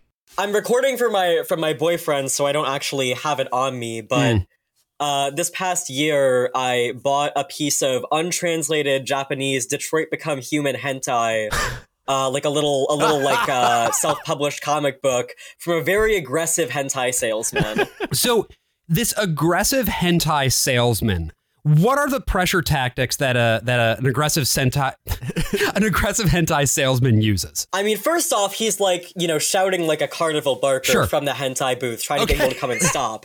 And then once you get there and you're perusing the hentai, right? He'll be like, oh yeah, like I think he said to my boyfriend who was not buying hentai at the hentai booth, like, oh, your balls are gonna be full tonight. His balls are gonna be empty, and your balls are gonna be full. It's a shit like that. Hold on. This was in English? This was the hentai salesman was in English speaking. The hentai was almost exclusively in Japanese. Yeah, I was just assuming you were hearing a bunch of stuff in a language you maybe didn't understand, but it was just very, very convincing just from the tone and the cadence. I'm imagining it in sort of the old school carnival barker voice where it's like, now listen here, kid. You can come and you can get this world-class hentai. Your balls will be so drained you won't be able to jack off again for 2 weeks. I've had people come to me, old housewives, young maidens, and they have said that their pussy has been wet for 30 days. 30 days straight, not a dry pussy in the house. Like, you're not as far off as you might think. And also, I want to clarify that this is like, this guy is like, I don't know, like maybe in like his 40s or 50s. This is like a middle-aged hentai salesman. Sure. I feel like that's an important detail. It's Gil And from The Simpsons. another detail is that somebody from like someone in a Shadow the Hedgehog costume showed up. AJ just got like completely rock hard just now. Bought like a stack of, I think it was like Yu-Gi-Oh porn that was like this high. These were not cheap. It was like $30 for one comic book because they're imported. Wow. So I can't even imagine like the stacks that this person was dropping on Yu-Gi-Oh hentai, which unless they were fluent in Japanese, they couldn't even read. Right, it's worth it because to get your balls come free, you know, like and to completely to fully drain them. You need a cleanse every once in a while, you know. Absolutely. So in the second half of this episode, we have decided to not talk about Adventures in Odyssey anymore, and instead we will be reviewing Welcome to Hentai Cast. Rare hentai. No, unfortunately, we have to go back to the shit here. I mean, I guess we don't have to, but I feel like we should. So we're going to be moving right on to the truth about Zachary. We're hopping back just a tiny bit. So these episodes all happen consecutively, but this is episode number 299, and it is also by Marshall Younger. And a man known as Paul Malm. I don't know who Paul Malm is, but the rural juror. Exactly. I thought his name was Paul Lalm. Like it was according to AIO Wiki. No, it's according Paul to Malm. AIO Wiki, Paul Malm has exactly one credit, and it's this episode. Yeah, I'm so let's assuming fucking go. because Paul McCusker also co-wrote Pen Pals, the one about Jenny, the blind character. Right. He co-wrote that with someone named Van Trapp. I love his family singers. Hold on, we've actually got them here tonight. The Von Trapp family singers. They're gone. Thank you for setting me up for that one, AJ. Oh, I love a Sound of Music reference. Yeah, is this like a diversity consultant or something? This might have been a It consultant must of have some kind because I cannot find Van Trapp or Paul Malm. I can't find them anywhere. Well, if I were a disability consultant and I had worked on this episode, I think I would want to use like an Alan Smithy style pseudonym. I would never want my name attached to this kind of bullshit because the truth about Zachary is an episode that deals extremely sensitively with the question of physical disability. Yeah. With all of the care and tact that Adventures in Odyssey is known for. Hey, this is Brian cutting in during the middle of the edit because I did, in fact, find out who Paul Malm was. No, he was not writing under a pseudonym, and no, he was not a disability consultant. He was actually the owner of a church supply company, and I guess through that got a contact with Focus on the Family where he had submitted a few scripts, I guess on spec. This one was the only one that got picked up and made into a full-blown episode of Adventures in Odyssey, and he ended up not cashing the check because he felt that the script was changed so much that he didn't recognize it as his own work. And apparently he wasn't even aware that Zachary then became a recurring character on the series. Why do I know this? Well, it turns out that Paul Malm's son, Zach, who, yes, the character is named after, he has a podcast called Veterans of Culture Wars. And in their 5th episode, they actually talk about the truth about Zachary. So we're going to link to that in our show notes. Van Trapp is still AWOL. No, far less care intact than they provided for the Jenny episode, which of course was written by Paul McCusker, a much better writer overall. To get into it here, we meet a kid named Zachary. Zachary's got a busted old wheelchair that he uses, and he has just moved to town, right? Yeah. and he really fucking hates Odyssey. Yeah, it's just him and his mom. Yeah. He calls Odyssey a sorry excuse for a city, and my note there was with you, brother. I am right there with you. But yeah, basically Zachary is salty with his mother about the whole situation. It'll get better, Zach. When you go to your new school, you'll make friends. Oh, yeah, lots of friends. Everybody's gonna want to be pals with a kid in a wheelchair. I'd really be a lot of fun to play with. I don't want to hear that. You never want to hear that. Stop it! Don't you sit there and act like this is easy for me. You're right, Mom. You're the one in the wheelchair. You will not talk to me like that. I am doing the best I can, and you better start trying to do the same. You will go to school, and you will go to therapy, and you will make the best of this situation. Is that clear? Yes. Good. Now eat your dinner and then get ready for bed. You have to get up early for school tomorrow. This is 2 minutes in. Right before this happens, he also knocks over just an obscene amount of boxes. Like I took the note, like it's just like what you hear 1 or 2 boxes fall, and then they keep talking, and in the background, like 8 more boxes topple over. Oh, Zachary, you've knocked over my Rube Goldberg machine. I spent so long setting that Now up. my alarm is going to go off 6 hours early. My toast isn't going to pop out of the toaster. Thoughts here about I'll never be able to sharpen my pencil again. Thoughts here. It's the mom from McGee and Me, by the way. This is the mom from McGee and Me. So we've got the whole cast here. There we go. So, Wow. but yeah, thoughts about this scene and just this way of setting up a character. I found this so strange. Honestly, I was just relieved that like there was that Zachary Zachary rules. I love Zachary. Yeah, Shout Zach out is pretty Zachary. cool.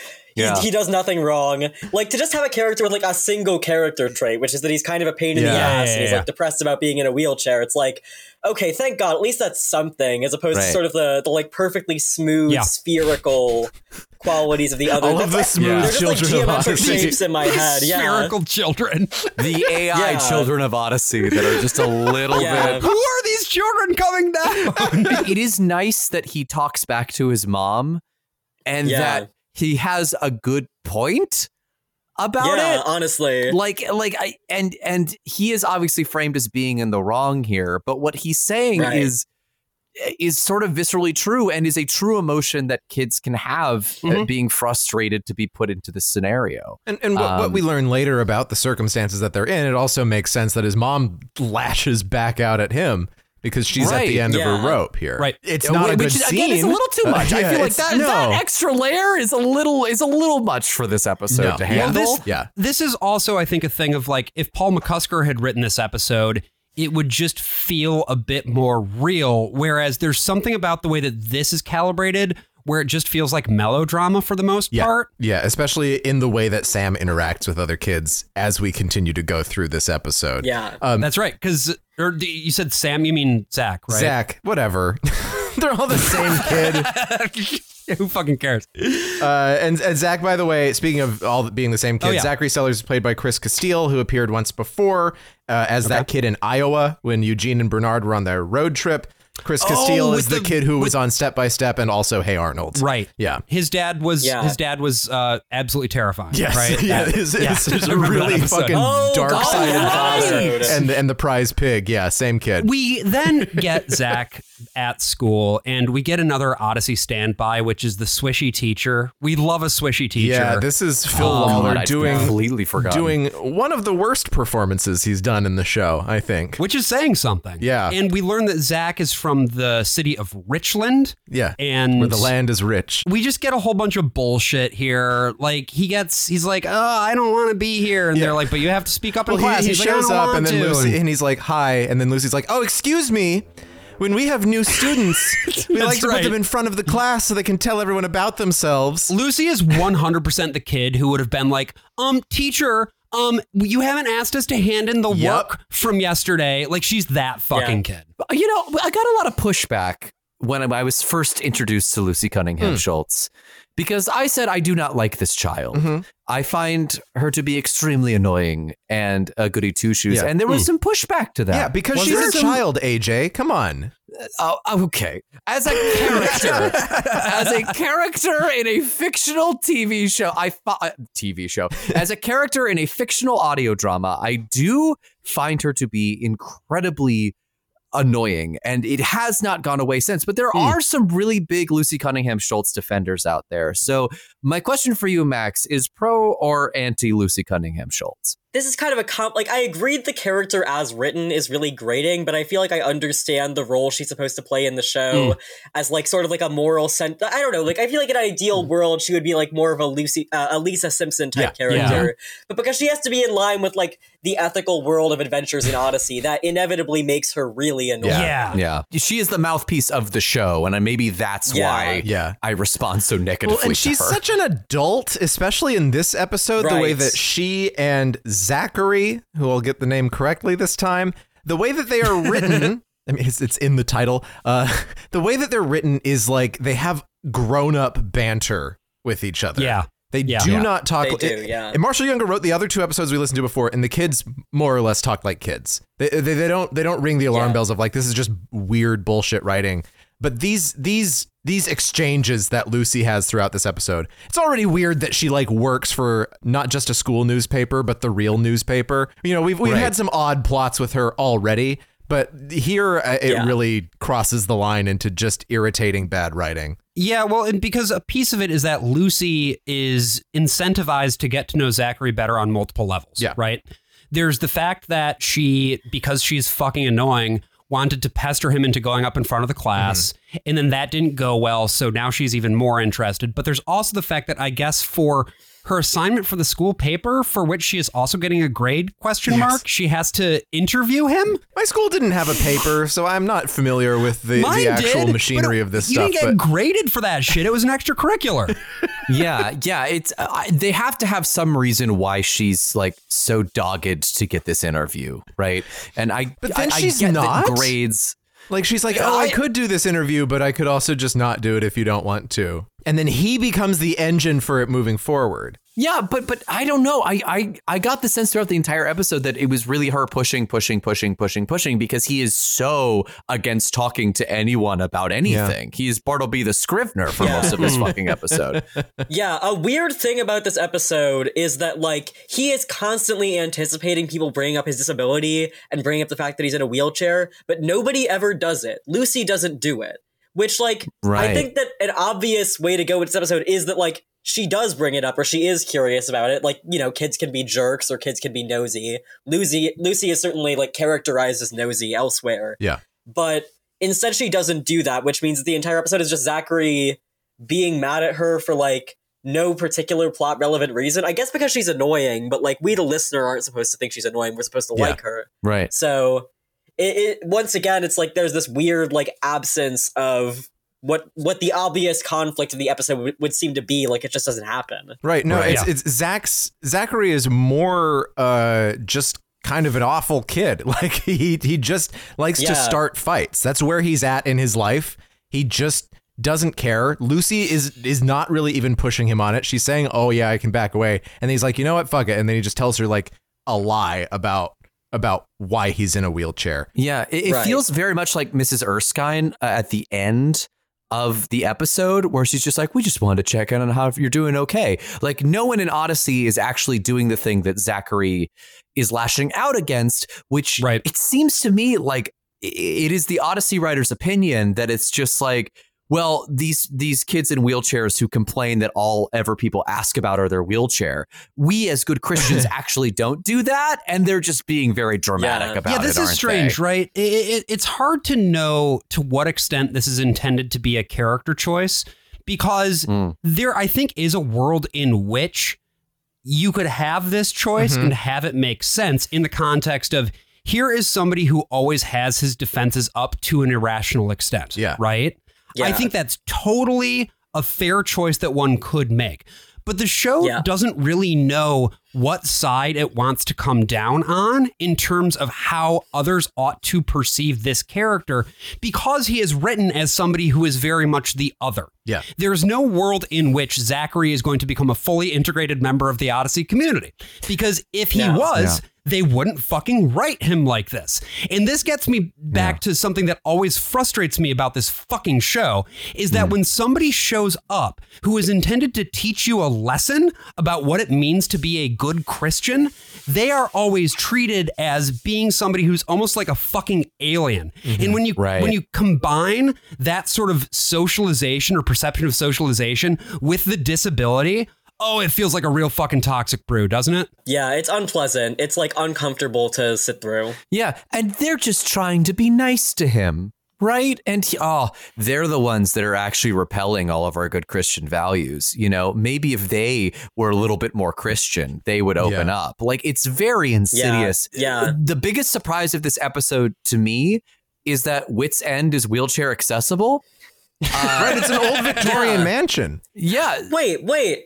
How does he get upstairs to go look at the train? There's a brief mention of an elevator that is never mentioned again for the entire series. Oh, wow. Okay, and Wait, by the way, he put the elevator through the no-no door? We all know, by the way, based on who Whit is, that he would fight ADA accommodations tooth and nail. He would be like, this is a historical building. It would be an undue financial burden to try to repurpose this, landmarked building. We would need to, Meanwhile, destroy he's so building many a things. Zeppelin hangar in the back. No, exactly.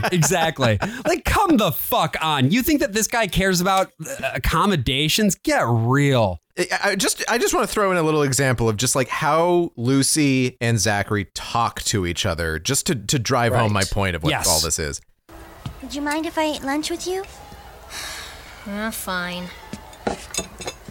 I just wanted to ask you something about... Look, if you'll leave me alone, I will personally go up to your editor and tell him how hard you've worked on this interview and that I've been impossible to work with.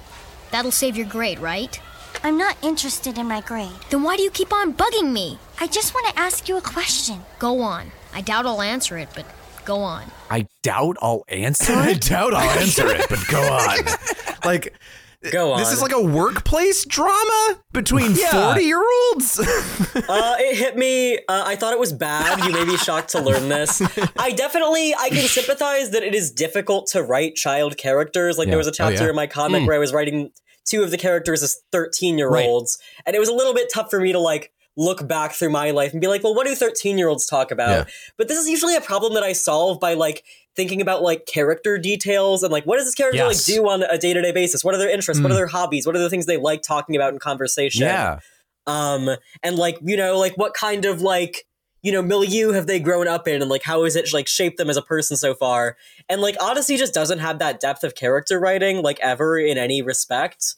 Yeah. So I can see why it would be hard for them to like write good dialogue for like these characters. I guess like if they're going to write the children as little adults, they could at least do so in a way that's they could at least try to do it like cleverly or in a way that's like heightened instead of just having it be it still feels very bland and perfunctory. Yeah. Because here's the thing about this episode. It's not actually about the kids. It's not about Zachary. It's not about teaching. What it really is an excuse for Marshall Younger to clarify why her name is Lucy Cunningham Schultz. Yes. That is all he cares about. It is what he builds this entire episode around. And I get it. As a lore guy, I get it. Because, for many episodes, she was Lucy Schultz, and then sometimes she was Lucy Cunningham. She had a dad. He worked with George Barkley, but I guess also worked at the newspaper now. This was him creating a lore-specific reason to those mistakes, to why those mistakes happened. And it turns out that Lucy has a dead dad, What also stuck out to me about the explanation for Lucy's hyphenated name is that, like, there's no way that, like, it's because her mom wanted to keep her last name. That would never fly in Odyssey. Which is the usual reason why somebody has a hyphenated last name. Like, when I was a kid, most of my friends had hyphenated last names because they came from families with those kind of, like, egalitarian principles. Right. Although I would also note that, like, just for brevity's sake, a lot of them would drop one name or the other sometimes, depending on, like, which name was easier to say, or, like, it's like, it's not a weird thing for somebody to have a hyphenated surname that they sometimes only use part of, but I guess Marshall Younger was just really, like, foaming at the mouth, waiting to explain that this entire time. Yeah. He loves a dramatic solution. And it really is dramatic. So this is him, because he lied to Lucy before about what happened to his legs, he just starts feeding her a bunch of other just bullshit things, because, I don't know, he needs someone to talk to. I had surgery on my legs last month because I tore some ligaments. There. You're not writing this down. I don't believe you. Okay, fine. I was skiing and I fell off a mountain. Is that the truth? I was bungee jumping and the cable broke. What really happened? I was filming a rock video and stepped on some dry ice. Why won't you tell me the truth? Because the truth is boring. The truth is stupid. It was a stupid car accident, okay? A stupid car accident on a rainy night with a drunk driver who ran into us and put me in a wheelchair and killed my dad. There, are you satisfied? This is too There's much. Your hot story. This is just too much. But I mean, I think that, there's something about a story of acquired disability rather than disability that you were born with. It's something that has happened to him recently. There's a reason he's mad about it. We don't necessarily need the dead dad in addition to that, but so there was this whole thing earlier where Eugene is gone and they keep like conspicuously talking about how Eugene is not there, and it's like, we get it, Will Ryan wasn't available that day, but Zachary was able to fix the trains. The trains upstairs were broken. He's a friend of trains, as we say in the industry. We love it. My notes just say train autism ! Is there something wrong? The coal car on this train. Excuse me? The coal car is wrong. Wrong? Yeah, every other car is authentic. But this is definitely wrong. Come on. This is a replica of a late 19th century steam engine train, right? Well, to be honest, I'm not sure. This type of coal car wasn't used until 1935. Come on. How do you know that? Trains used to be a hobby of mine. Well, and it turns out it wasn't just a hobby of his. His dad was like a hardcore foamer. Yeah, it runs in the family. His dad didn't even work for the rail, which they could have just made that his thing. But no, his dad is like a guy who would go down to the station and memorize the schedules. And so he also developed an interest in trains. But Lucy is telling him, oh, you fixed the train set. You're so smart. You're such a clever person. Like, you should be grateful. You should be grateful for the life that you still have. What are you talking about? I'm talking about how fortunate you are. Fortunate? Are you nuts? I'm in a wheelchair. But you still have your whole life ahead of you. You have intelligence, skills. You're crazy. You're alive, Zach. You call this alive? What do you know anyway? How can you stand there on your two good legs and talk about all I have in this wheelchair? At least you're here. I'd give anything if my dad were here in a wheelchair. Oh, boy. What? Oh. Why would you want your dad in a wheelchair? Because at least he'd be alive. What? It's a correct reaction, yeah. This isn't about you, Lucy. I know what it's like. His dad is also dead. Yay. It's not How like could you?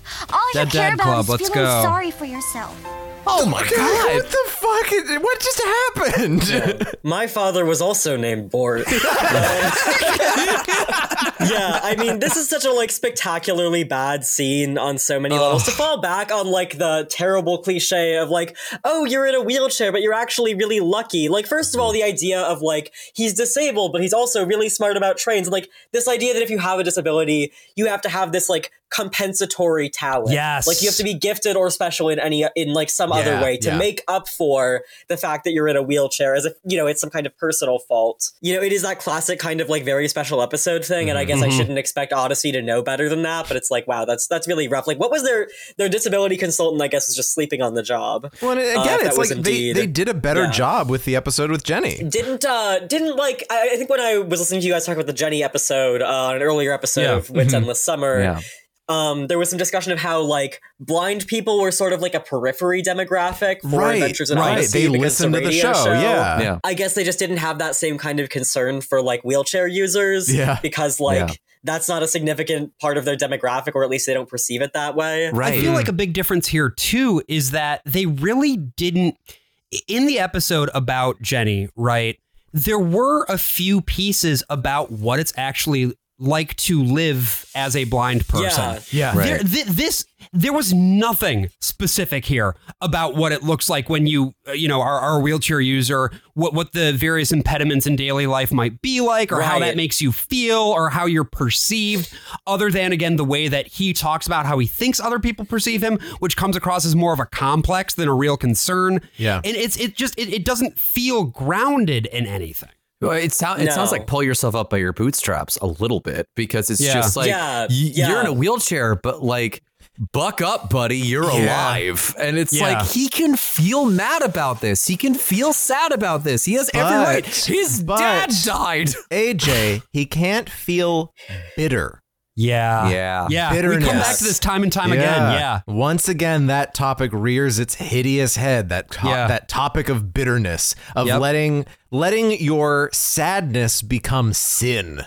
Right? It's a form of degeneracy, like hanging out with the wrong kids if they're too ethnic or whatever. And they tell traveling salesman house, jokes, which gets burned out eventually. So he's at the line. He's at the threshold where he could become a true sinner, or he could be pulled back by being guilted by Lucy for also having a dead dad. Yeah, I don't know. It ends in such a strange place. We do get a nice adult contemporary rendition of the Adventures in Odyssey theme, though. Yes. Oh.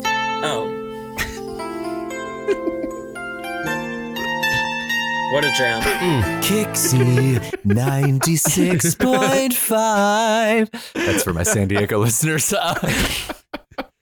Yeah. So, Max, any other big takeaways from this episode? Yeah, something that comes to mind for me is, like, if they address the issue of accessibility, which is, like, I'm not disabled myself, but I have friends who are disabled. I know somebody who is a wheelchair user, and, like, that seems like a pretty major concern. It's like, it's difficult for me to go places because, like, there's stairs or whatever that I can't climb.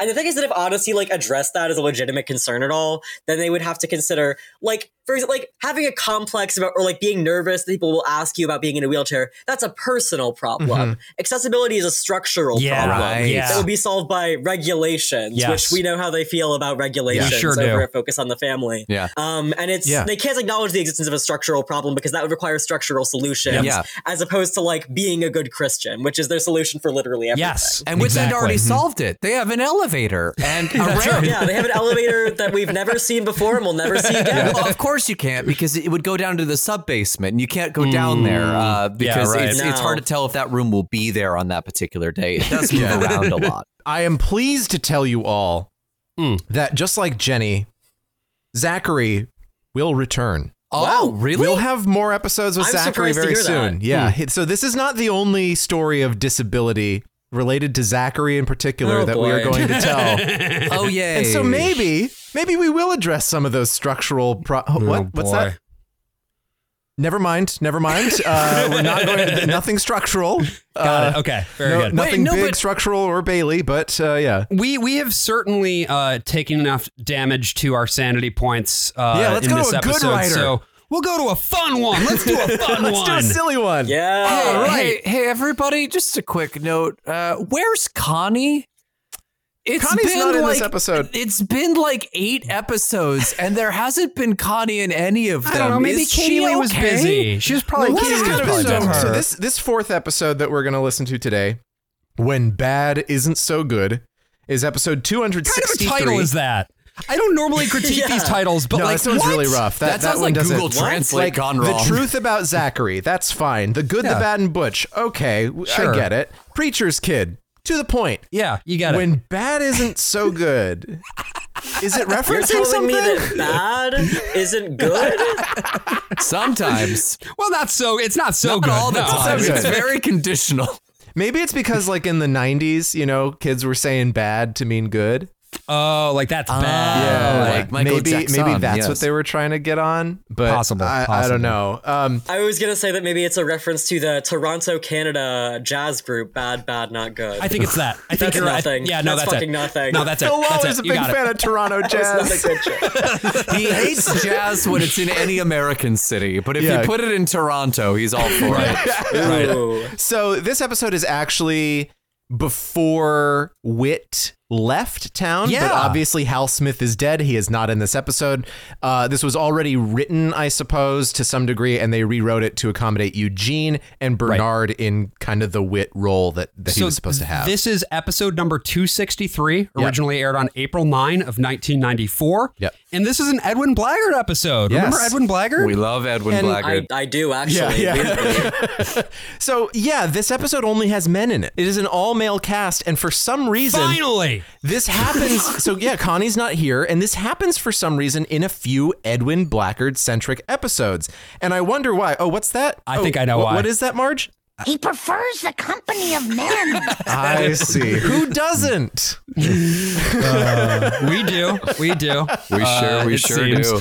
No, so this episode kicks off with Rusty. Hey, remember Rusty? The bone bully? of wrath. The bone of wrath. Oh, there were all sorts of comments also about being soft or being a bone earlier as well that I didn't include. that. Yeah, got a bone down. But I guess Whit has set up some sort of an incentive program where if you do well on a test, you get a free ice cream sundae. Yeah, sure. But it's implied, here's the strange thing. It's implied that you only get this if you were expected to not do well on the test. Yeah, or if you already were, because this is like a performance improvement plan. He gets a free sundae for getting a B on a test. And Right. Eugene says it's for, and the word he ends up choosing is problem students, but he starts out saying something else, and I don't know if he was going to say the R word. I think it started with a D, and so maybe he was supposed to say delayed. No, it's delinquent. Delinquent? He was going to say delinquents. Why wouldn't he just say delinquent? Why would that be something he wouldn't say? Because he was afraid that Rusty would leap across the counter and stab him.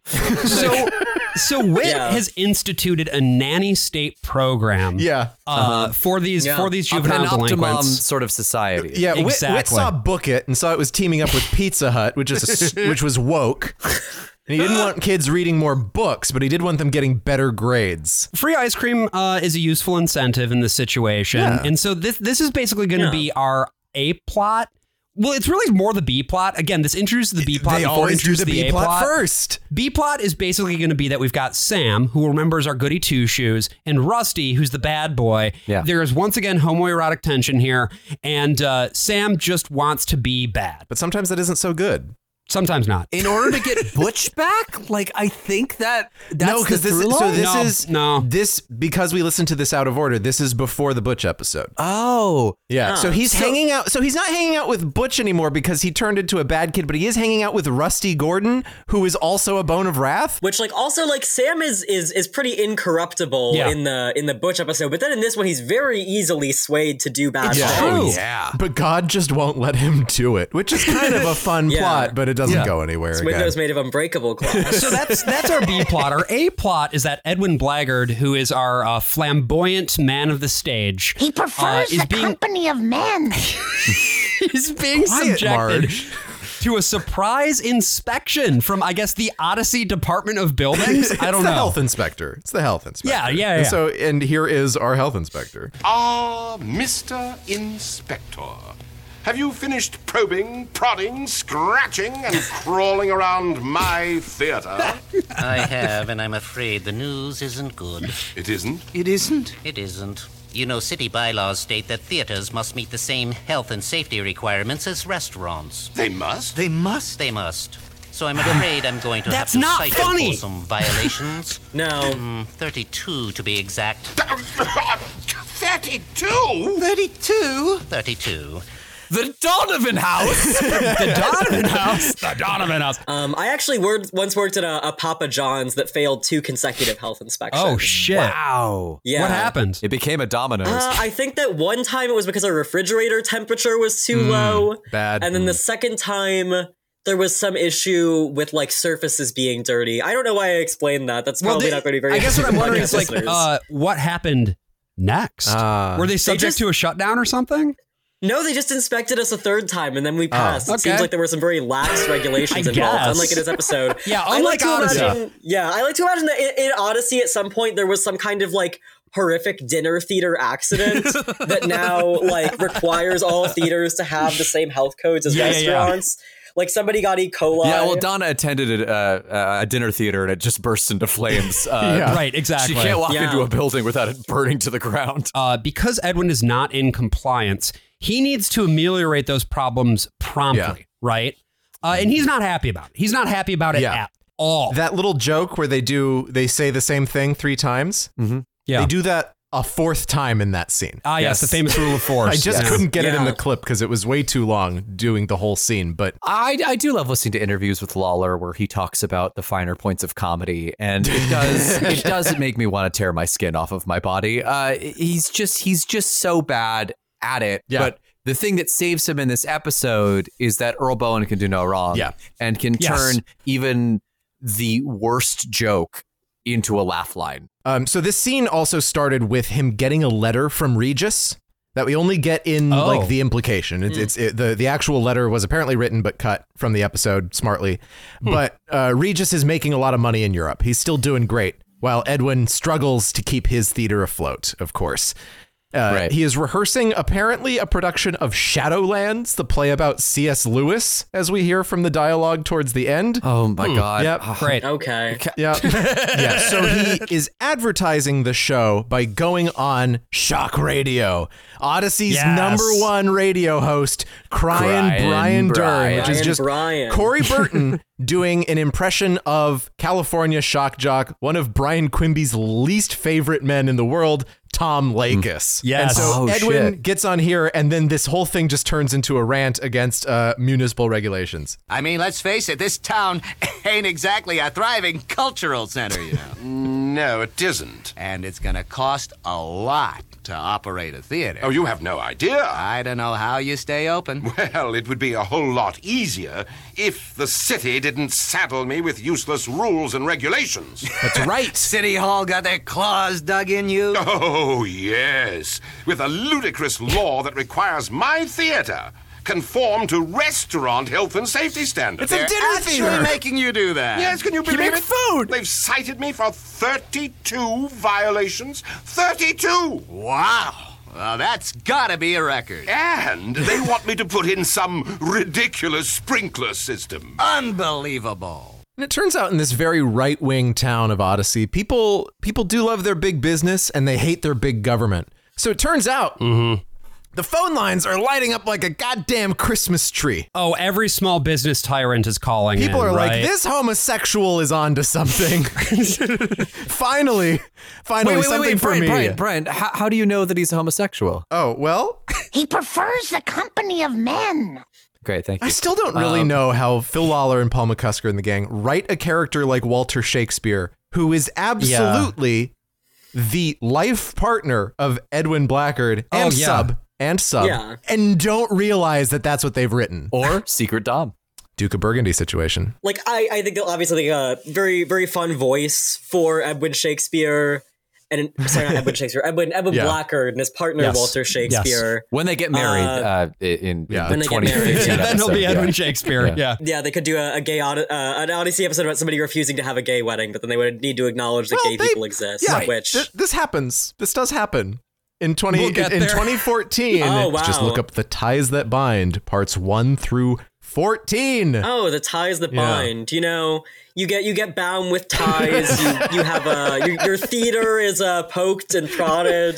Probing, prodding, scratching, and crawling around. Oh, I forgot about probing. When binds aren't so tied. You know what I mean? Yeah. Once these small business tyrants and libertarians call into Brian Dern's show, at this point, Edwin starts going off on like city work, right? And how lazy they are and how much they suck. And this gets Rusty very upset. Edwin Blackard on the Crying Brian Dern show.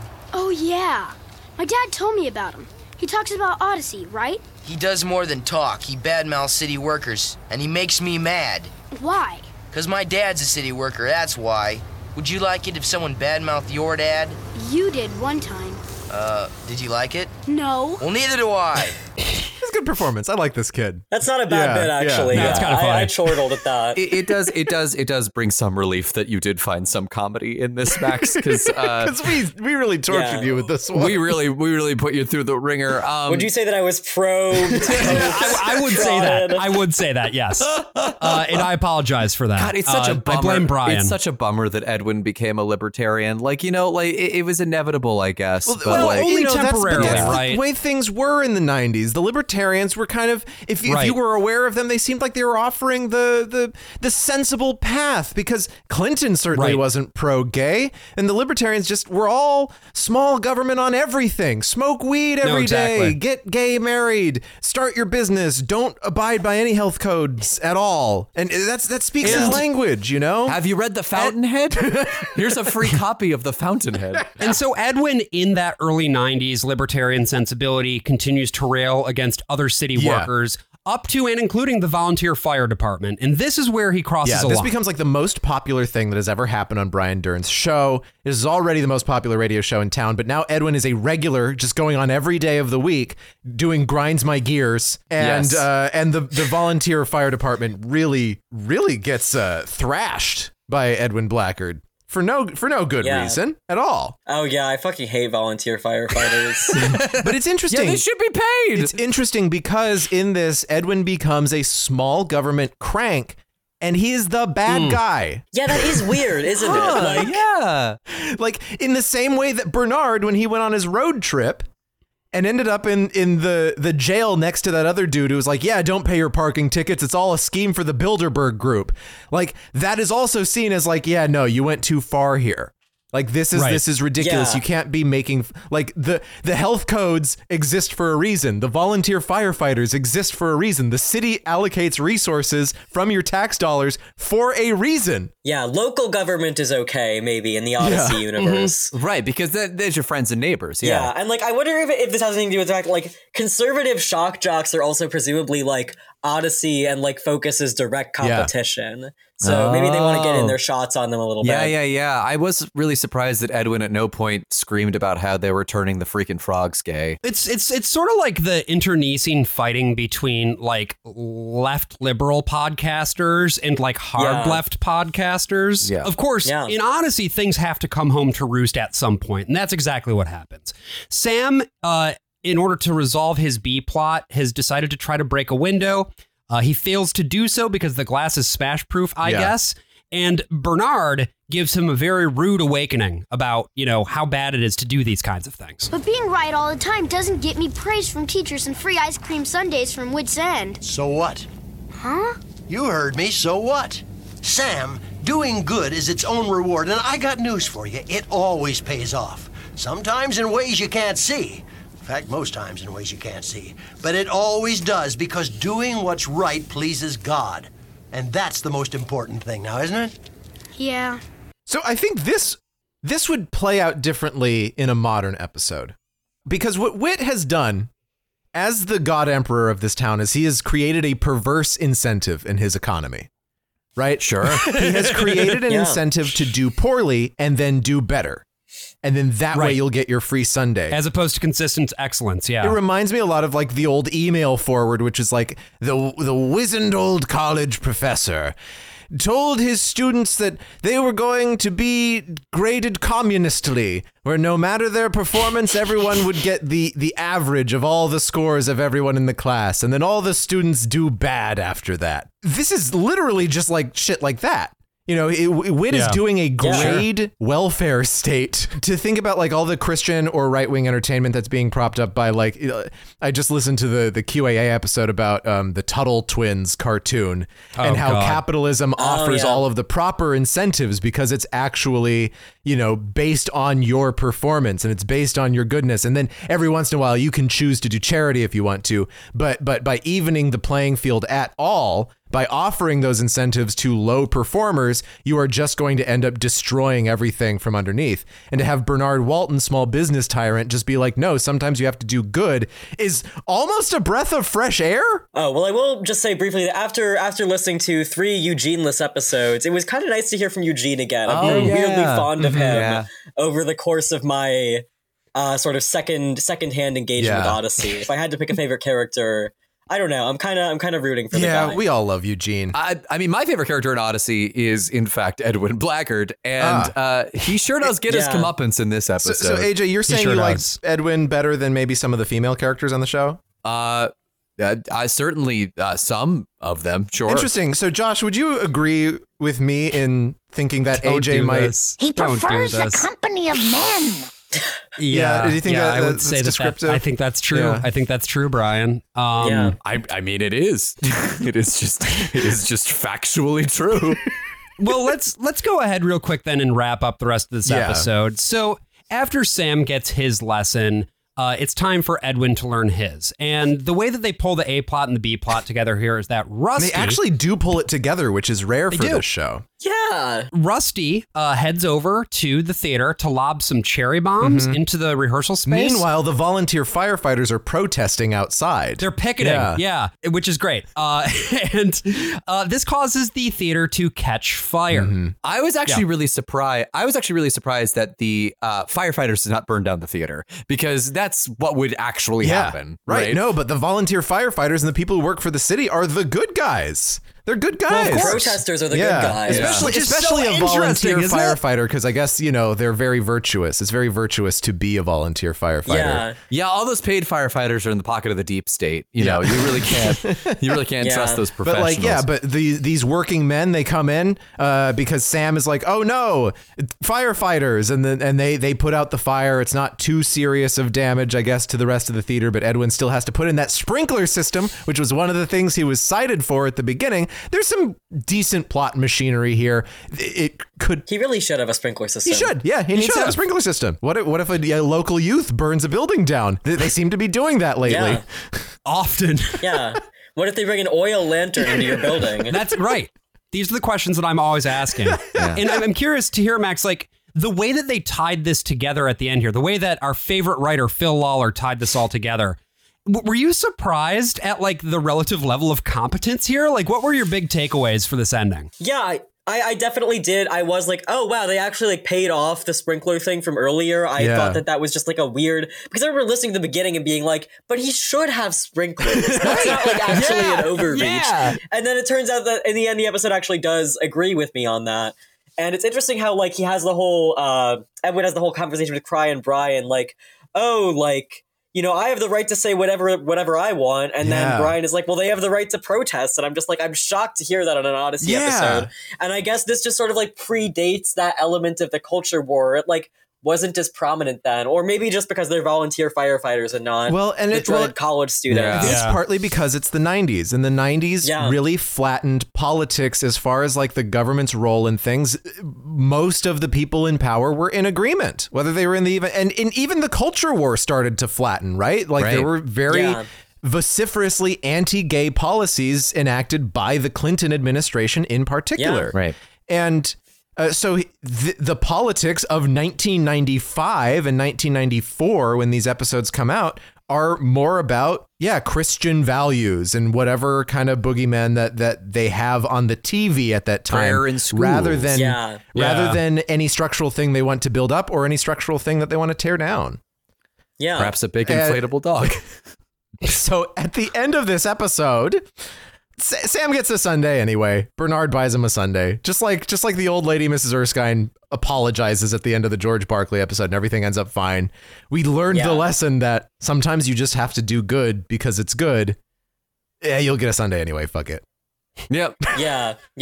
Honestly, though, like, compared to the morals of the other episodes, at least it's like internally... Like, that actually is more or less in line with Christian values. Like, oh, you shouldn't do good because you'll be rewarded for it. You should do good because it's the right thing to do, and that's what God wants you to do. Whereas the rest of the episodes, it's kind of like, feels like a little bit of a shrug. Like, the Butch one being like, actually, if you think somebody seems like a bad person at first glance, it's because they are. Because they suck. It's just because they fucking suck, dude. Big piece of shit. Well, and of course, you have written quite a bit on the topic of troubled youths and troubled young people. Yeah, I suppose I have. And so that's why I was so excited to show you these episodes before having re-listened to them and regretting so seriously that I put this all into a batch. I mean, that actually leads to, I think, a very interesting question, which is, like, what does it mean to be a bad kid? And what do we do with bad kids? Obviously, in your case, Max, you're dealing with some kids who have done, have screwed up a little, perhaps done some whoopsies, a light whoopsie. Yeah. And I think that the way that you handle it is just like it like the whole question of the piece, I think, is the title, which is what happens next. Like, what do you do?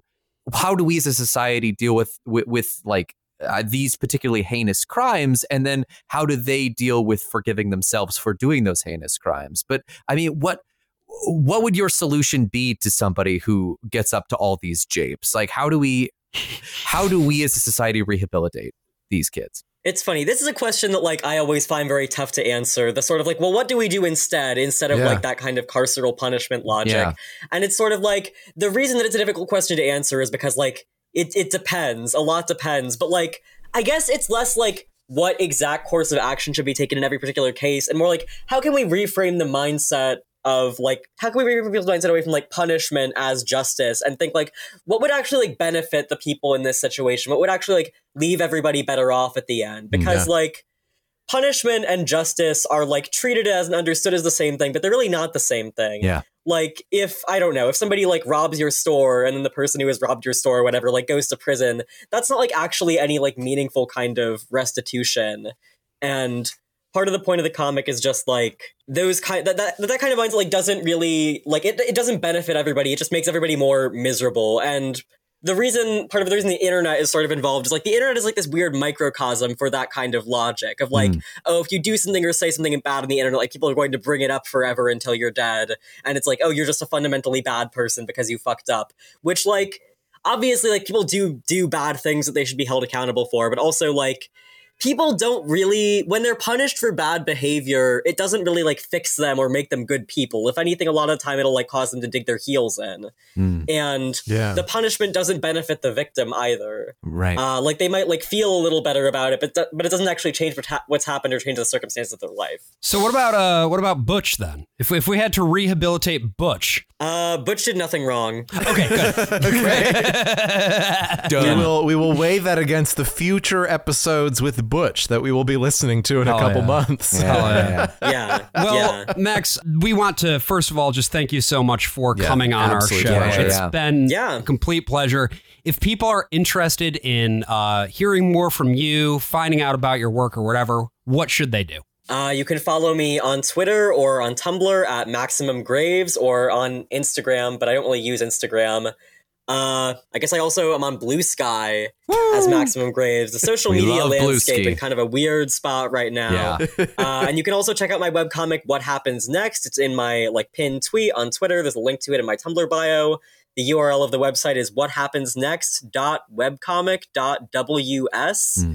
And you can kind of familiarize yourself with my work that way. I also have a Patreon under the name Max Graves that people can subscribe to, much like one might subscribe to the Worst of All Possible Worlds Patreon, as I had historically done. They might do that. They could. I'm not going to say they will or they won't. And yeah, thank you so much for having me. It was a pleasure to be invited on, and it's so great to talk to you guys. You know, long-time fan, long-time listener, first-time caller. First-time caller, absolutely. I just want to heap a little bit of praise on What Happens Next. We're all going to heap praise on it. An incredibly dark, dense, and fast-paced. Yeah. A very addictive comic. Yes. It just races you through it, and then you're like, wait a second, which person was that? I have to go back a few pages, and it really rewards continual and critical engagement of it. Yes. And I just think it's fantastic, and I was geeking out over having you on this episode today.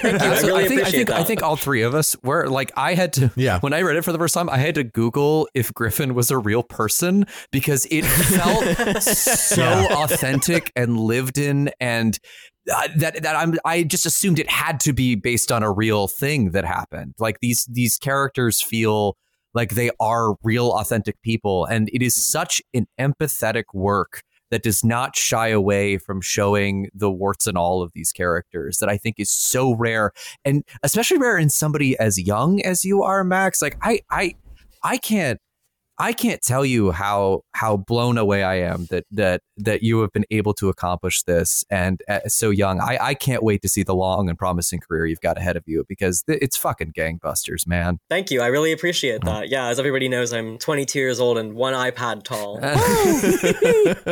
Also, of course, if you would like more of our show, The Worst of All Possible Worlds, we too have a Patreon, $5 a month, or sometimes $10 if you want to hear even more. $5 gets you 2 premium episodes a month. It also gets you access to our monthly installment, Fancy Movie Time. This month, we will be releasing an episode about David Lynch's Mulholland Drive. Ooh. And next month will be a double feature of Luis Buñuel films. Oh, God. They're really going to rake in the money next month. They are fancy movies. We are not bullshitting you. And of course, for $10 a month, you also get access to Lads Cast, which is the unscripted show where we just shoot the shit about whatever is on our mind, share our experiences, and things of that nature. So patreon.com/worstofall is that link. Check it out. Check out all of Max's stuff. And AJ, you want to take us home? Yeah, I just want to say that if you're ever looking to be a bad kid in Odyssey, well, I have the exact place you should go, and that's right on down to the Donovan House. The Donovan House? The Donovan House.